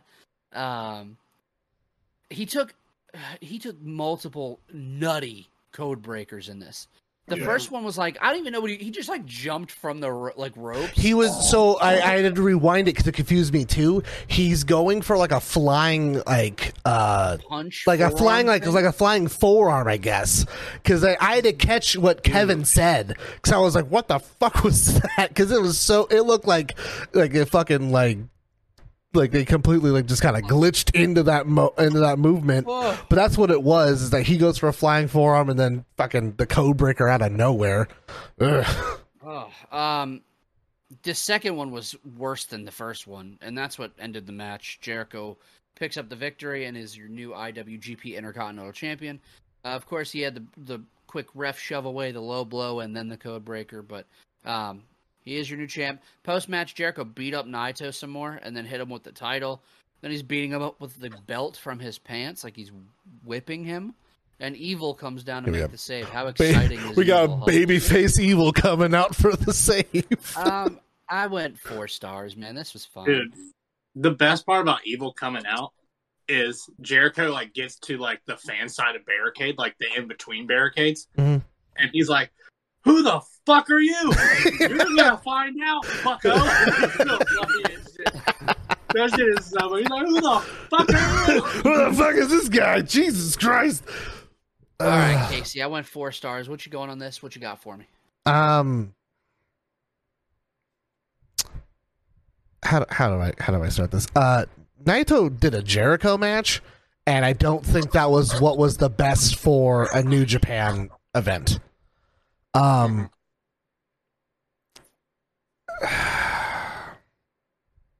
don't want to shit on this match because it's not the worst match, but it's also not the best match at all. And it's fucking all over the place. I did try to preface to Mike before watching this to watch for Naito's face when he gets power bombed to fucking hell through the first table. He gets power bombed, and they zoom in on his face, and his face is like, Jesus Christ! That table exploded. And if you don't know, tables in Japan are notorious for never fucking breaking. So the fact that he got powerbombed through one and it broke in 3 spots is mind-boggling. Like, that looked like it hurt so fucking bad. Because later on, they do 2 spots on one table and it doesn't fucking budge.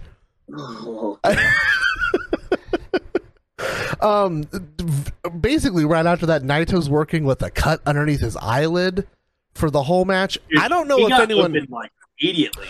Does anyone know where? Does anyone know where he fucking starts bleeding from later on? Because like they think they're like, is it his cheek? Is it his fucking ear? He's like bleeding on the other half of his face later on in this match. It's all over the fucking place.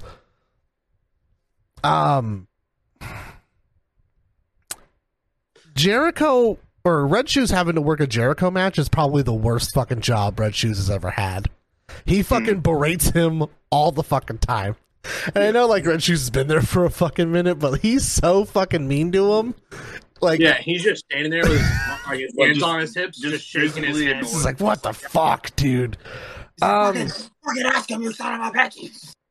Dude, relax, for fuck's sake. Give me a minute, man. And he talks shit. Because Jericho puts them in the walls, and he looks at him, and he's like, he looks at the ref, and he's like, tell him to quit.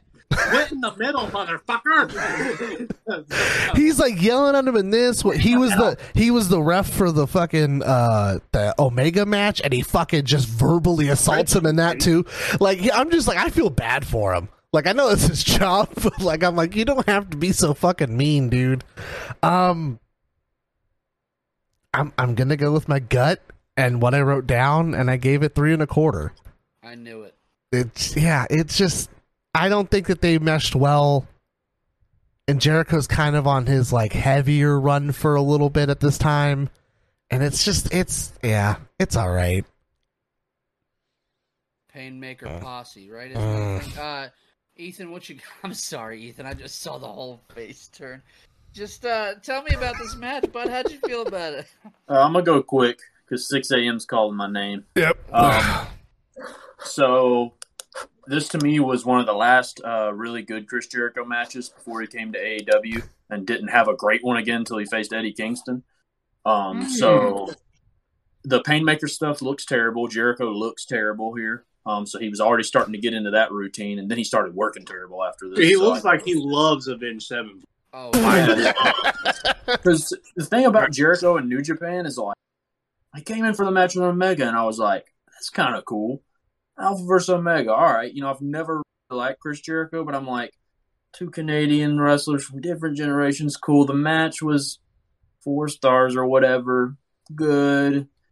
Then he puts on makeup to face Naito. And I was just like, okay. So bar all the stupid, typical Chris Jericho stuff, the match was good. Jericho actually threw some strikes that looked good for once. And one of them came when he couldn't get up for the Destino. And then they just decided to slap each other, which was sick. I love the fact that it worked out.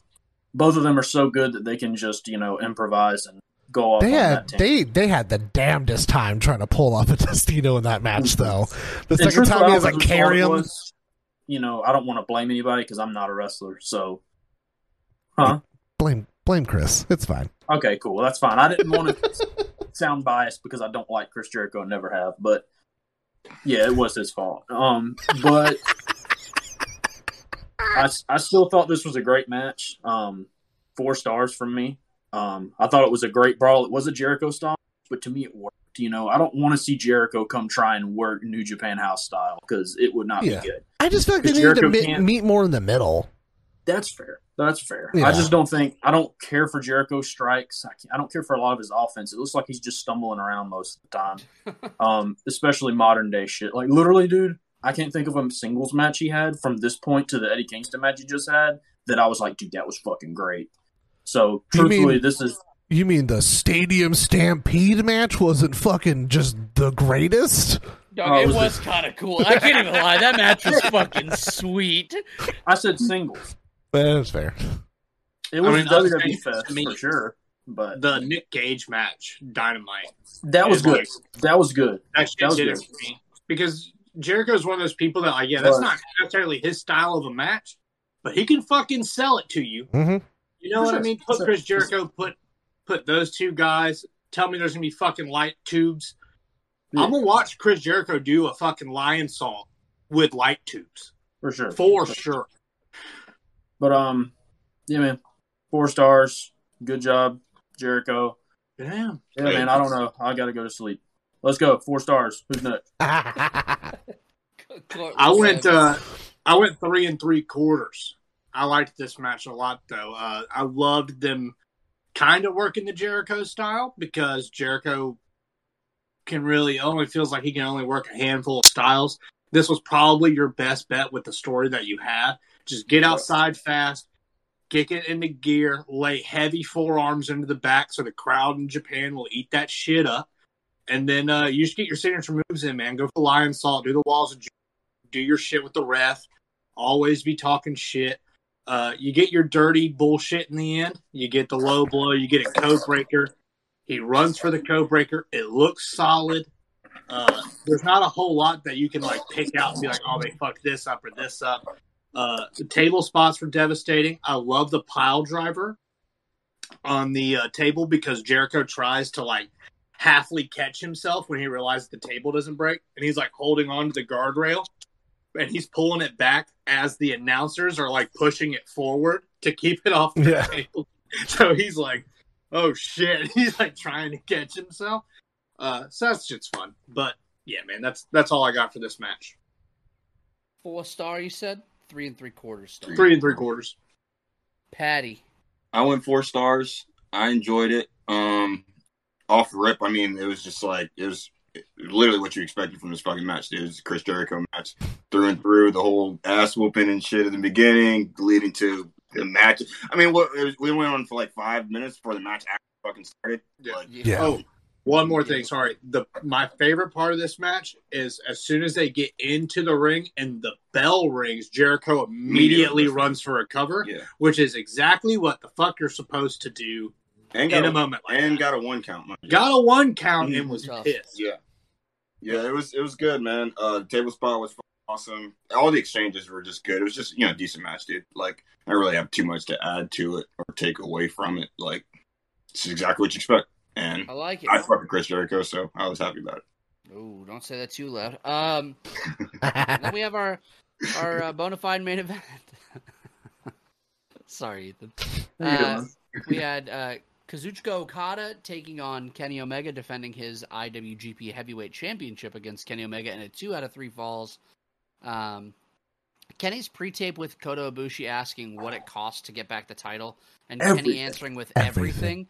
As the Bullet Club logo faded, a la like the Avengers, was the perfect way to tell you how corny and like nerdy Kenny Omega is, but also like incorporate the importance of Kota Ibushi's guidance to get Kenny to be inspired to go back for the title.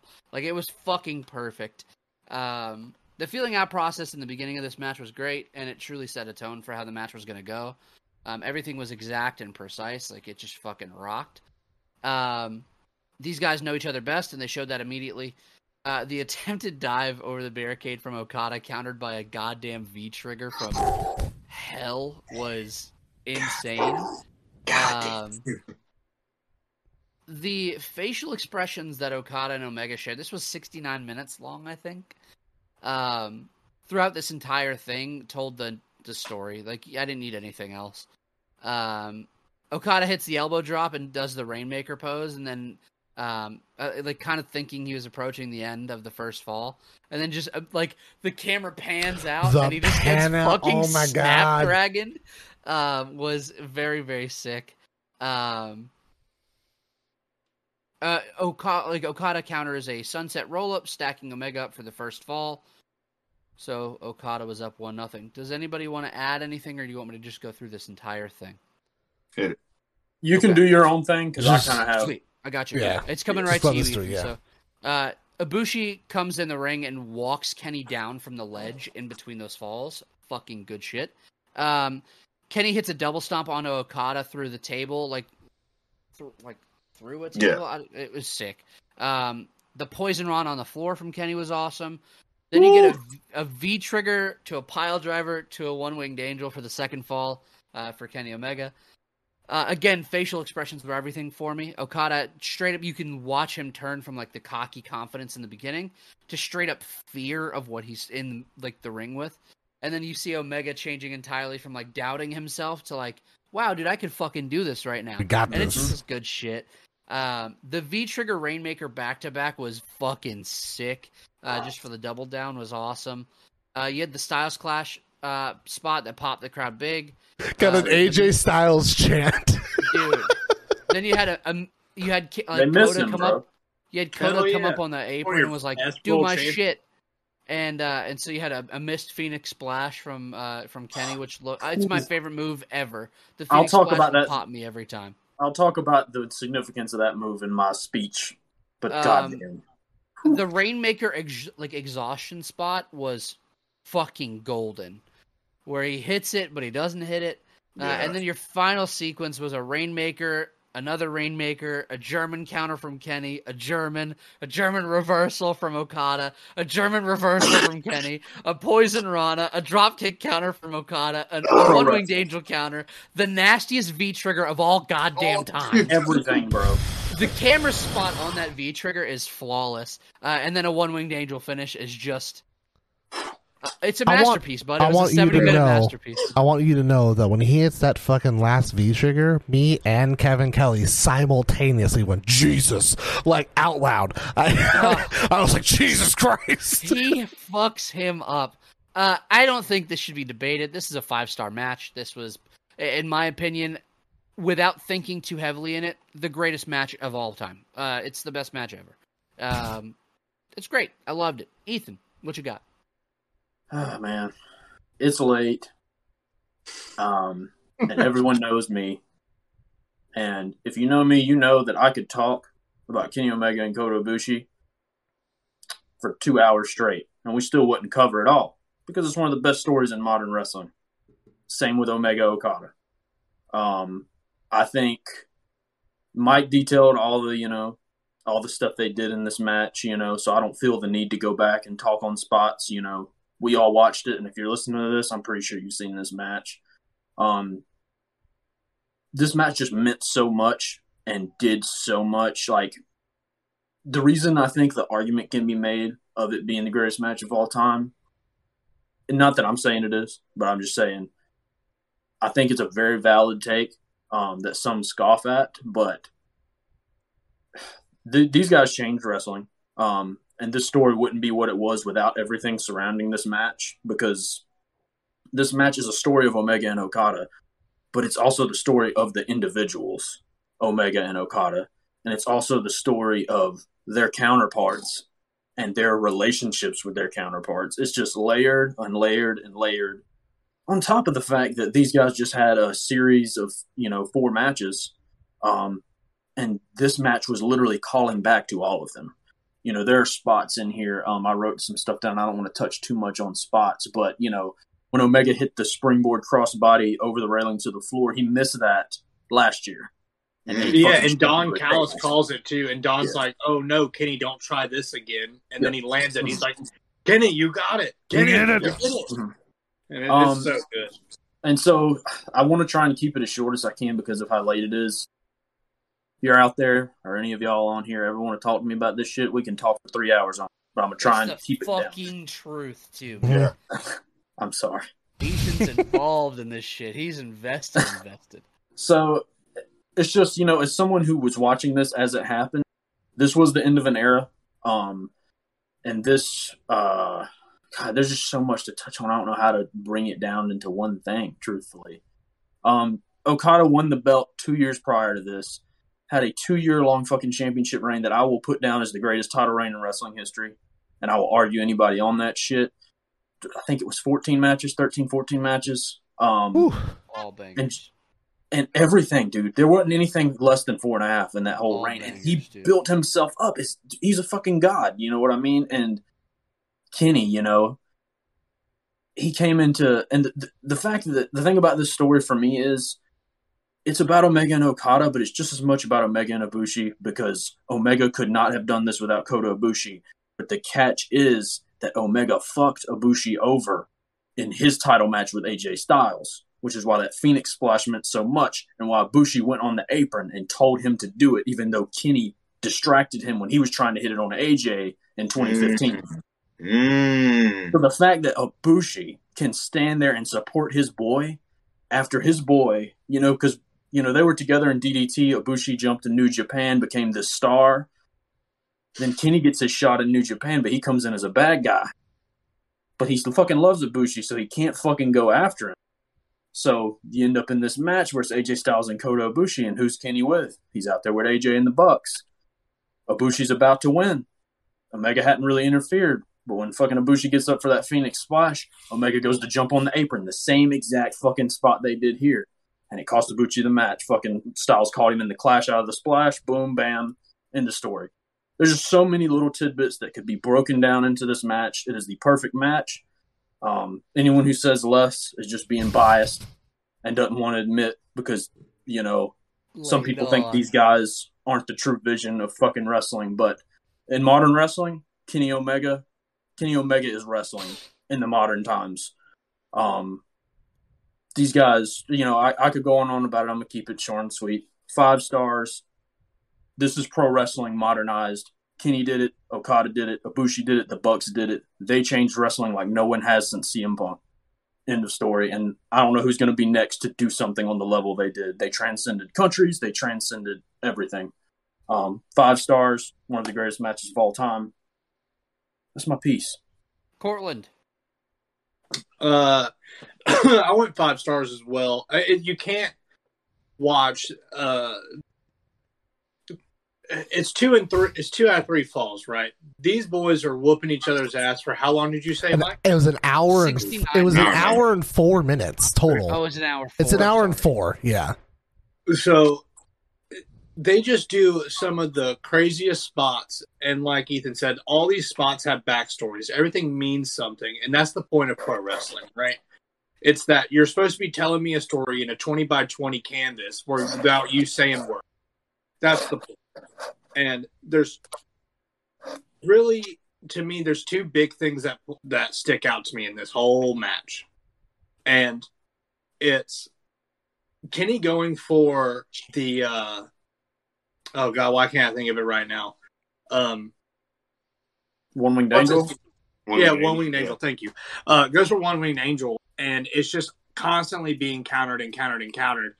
And one of the times he just gets so fed up with him while he has him in the electric chair and he's punching him. He's like, fuck this. Throws him out and catches him in a perfect German and drops him. And that is one of his signature moves, though. Yeah, and like his feet draft. don't touch. And then moments later, you get another spot where there's that Poison Rana on the outside, right? And then Kenny goes back in the ring waiting for the ref's count because he doesn't care at this point if it's by count out. That's still one for one. Yeah. You still got one more match. No matter how I gotta do it, I'll do it. And Okada comes back in at 19, and it is one of the most vicious V triggers I have ever seen in my life. He's not even halfway up out of just sliding into the ring, and he's getting all knee and shin to the collarbone, and it looks fucking devastating, man. And the story told with Bucks coming out in the end and them embracing and Kenny pushing the belt away because the relationships he's made in pro wrestling means more to him than the hour clinic he just put on. You know, like, it's all the little shit. And then, like, you had the Bucks embrace Kenny. And then you have Kota Ibushi standing on the side, and he takes a deep breath, and he's like, fuck, I love them too. And it's just this group hug that means so much. And like Ethan said, it transcends one company. It transcends a company, like a country. It's beyond that. These 4 dudes, 5, have completely redone pro wrestling to what we know it to be now. And like, yeah, a lot of people are going to hate on the Young Bucks for being a spot fest or like 20 super kicks in one match. And like, dude, I get that. I hate things being repetitive too. If I could go a single AEW event without more than 3 super kicks, I'd be so ecstatic. But the reality is that I got to deal with them. But I will gladly deal with them if you're putting on these fucking clinics like these. You know, I'll deal with 6 super kicks if one of them is you catching someone out of the sky and shooting them off a springboard before you get them. And it's so crazy that all of these men are still wrestling right now, and we're getting to live it. Like, yeah, people get to talk about like, oh, I saw Rock and Austin, or I saw Hogan and Andre, I saw this and this. I don't give a shit. I watch the Young Bucks do shit every week that I've never seen before, bro. I don't care. Because these guys are doing it the fuck up. And I'm the first person, if you've watched this podcast, I'm the first person to shit on Kenny Omega. I am 110% the first person to do it. In this match, he didn't taunt as much because it meant more. There was an urgency behind it. It felt like he knew his entire life was riding on being as serious as possible. Your career is cemented in this moment, and he knew it. And they knew it at the time limit draw. You broke up the stable you inherited from AJ Styles, or you didn't inherit, kicked his ass out of beat the shit out of him. But you broke up your entire friend group for this chance. You know what I mean? Like, yeah, like it. This match speaks volumes, and I understand why so many other people have broken their scale for this rating, because it transcends 5 stars. You can't look at it and be like, oh man, it's got this and this and this and this. It's got beyond all that shit. Mm-hmm. It's got beyond all of like the small things that make what you want a 5-star match to be. It goes above and beyond that shit. No one has went to this level of storytelling in wrestling before, you know. And my thing about the Austin and Rock things, and the this, that, and the third, the thing about Omega and Ibushi and the Bucks, and you know, the thing about it is they do silly shit sometimes, you know, and they do these video game things and they dress up sometimes. But the reason I think they're still so fucking good is because they give you everything. You know, they give you the serious, they give you this, they give you that, and you feel like you know them, so it makes you more invested in what they do because you've seen them in every facet of their personality. You've seen them; they feel more real. You know what I mean? Because they also believe each other. Like when the Young Bucks tell Kenny Omega, "We're the best tag team in the world," he's not doubting that shit whatsoever. And when the Young Bucks tell Kenny, "You're the best," he's like, "Thank you." He comes out with a sign saying "Best Bout Machine." It's just genuinely being like, "Yeah, I fucking know, man. It's really like not to steal Mike's gimmick. Like it's really fucking hard to be Kenny Omega." Think about the fact that we have rated a Bryan Danielson Kenny Omega match 5 stars on this very podcast, and he couldn't lift him above his head. Yep, he couldn't use his arms. Like, what's going to happen when Kenny Omega comes back? And he's 100% repaired with surgeries. Just ascending to a different level. We could go on for hours about it. They're gonna have here's my truth. I'm excited. I'm excited for once for Kenny Omega's return. Like, you don't realize how good you have it until something is gone. Yep. That was the last thing I was going to say. Unless it's Cody. You know, oh yeah, I feel like a lot of times, right on. We all take for granted, not speaking for anyone else, but just generally, you know, I feel like sometimes we take for granted what we have had in front of us for the past, so let's just say 6 years with like Omega and the Bucks, because man, every week, man, on TV, fucking like when Kenny was champ, dude, he was having death matches on weekends on Impact, then he was going here, and then the story aspect of it. Anyways, I won't talk anymore. And like, it's more than just like just like one company or two companies or him just being in one country doing it. He's going to AAA Mexico. He's in New Japan. He's coming to America. He's going to that company in America, working a different style than them. And he's going to this company to work with whoever the fuck they're deciding to bring in from all over the place. Because Impact's the person that's like, anybody and everybody, fuck it. Who cares? I don't even care if you're not white. Hinting why Tommy Dreamer still has a job. Sorry. Alrighty. Pat, It's a 5-star match. What do you mean? What did I get? it's really true. It's not. It's a 5-star match, man. You know, when we were talking about this match, we were talking about doing this pay-per-view last week, and Mike literally looking at me and saying, "Yeah, the greatest match that you've ever seen." I literally watched it as soon as we got done with the pod, and I stayed up till fucking 1:00 in the morning watching it. Probably 1:30 watching it, and it's just like I watched it on my fucking phone as well. And it's just like, dude, it's something crazy when you can transcend time. When you can watch something and you don't even realize how long you're watching it. Like when I was done with it, I didn't realize I was there for an hour and watched this fucking match. Yeah. It was just amazing from beginning to end. You can't really take anything away from it at all. Like we watched it back today, and I literally said at the end of the match, it was like, I'm not gonna say it's the greatest match of all time, but I can't find one better. Like, you can't put much next to that shit, man. So, you know, you guys have touched on basically everything that's happened in this match and all the good points. And I'm not going to sit here and add to the Kenny Omega Suckfest, even though I do fucking love Kenny Omega. But, yeah, it's just great. It's just fucking great. I'm glad that we did this pay-per-view. It's like, it fucking rocks, dude. I have one last note. Last thing I say. They said that All In, this is my exact quote. They said that All In is a love letter to pro wrestling. Fuck that. This match is a love letter to pro wrestling. Yep. Yeah, man. And that's all I got to say about it. It's like, if you're even a casual fan, if you want to get someone to enjoy pro wrestling, turn on this match. I doubt they'll realize they just watched an hour-long wrestling match. And I can't tell you, and Mike can attest to this. Mike, how many people have I sent links to the Omega Ibushi story or the Omega Bucks story, and they don't watch wrestling? Dude. You've gone and they'll be like, like, and they like it. They're like, everything. wow, this is actually cool. Because most people think of wrestling, they just think of the same corny shit that's always been going. They're like, wait, this is like modernized characters with like actual stuff that's, you know, it feels real. Yeah. I was like legitimately concerned halfway through this match. I popped when Red Shoe sat down because he was so fucking tired. Yeah. Like, it was just like, ugh, God, greatness. He sat down to check on Okada. He's like, I'm fucking tired. Jesus Christ. Stayed for an hour. All right. Casey, we're gonna you. fucking. I want you to give me what the fuck I want. Okay, listen.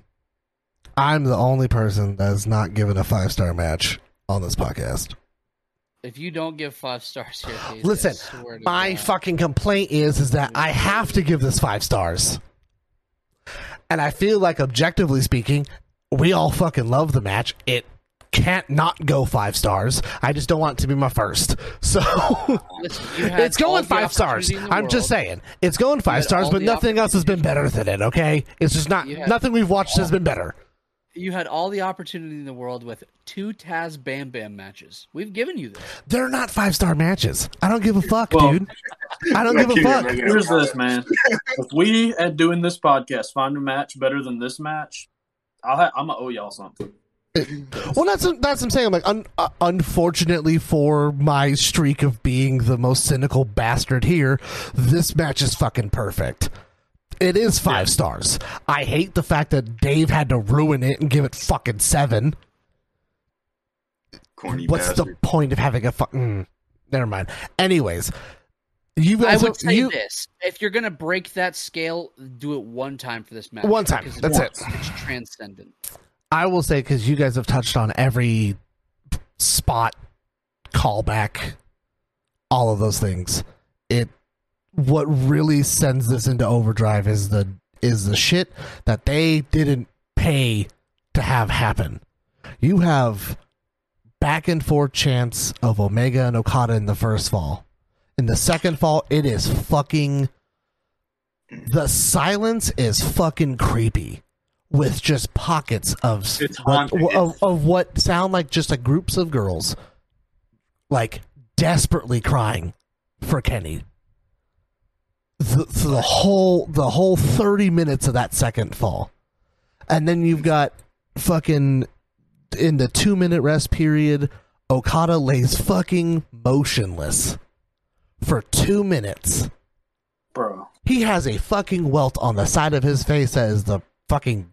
It's just an imprint. It's just an imprint. Kenny does not give a fuck, and that is what's so. Well, but it's like One thing.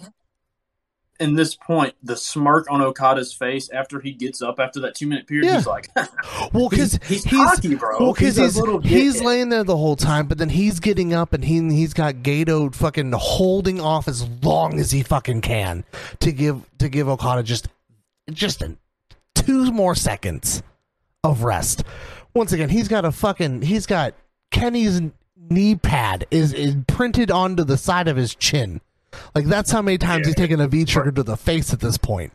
Like, it's all of the little things in this on top of the fact that, we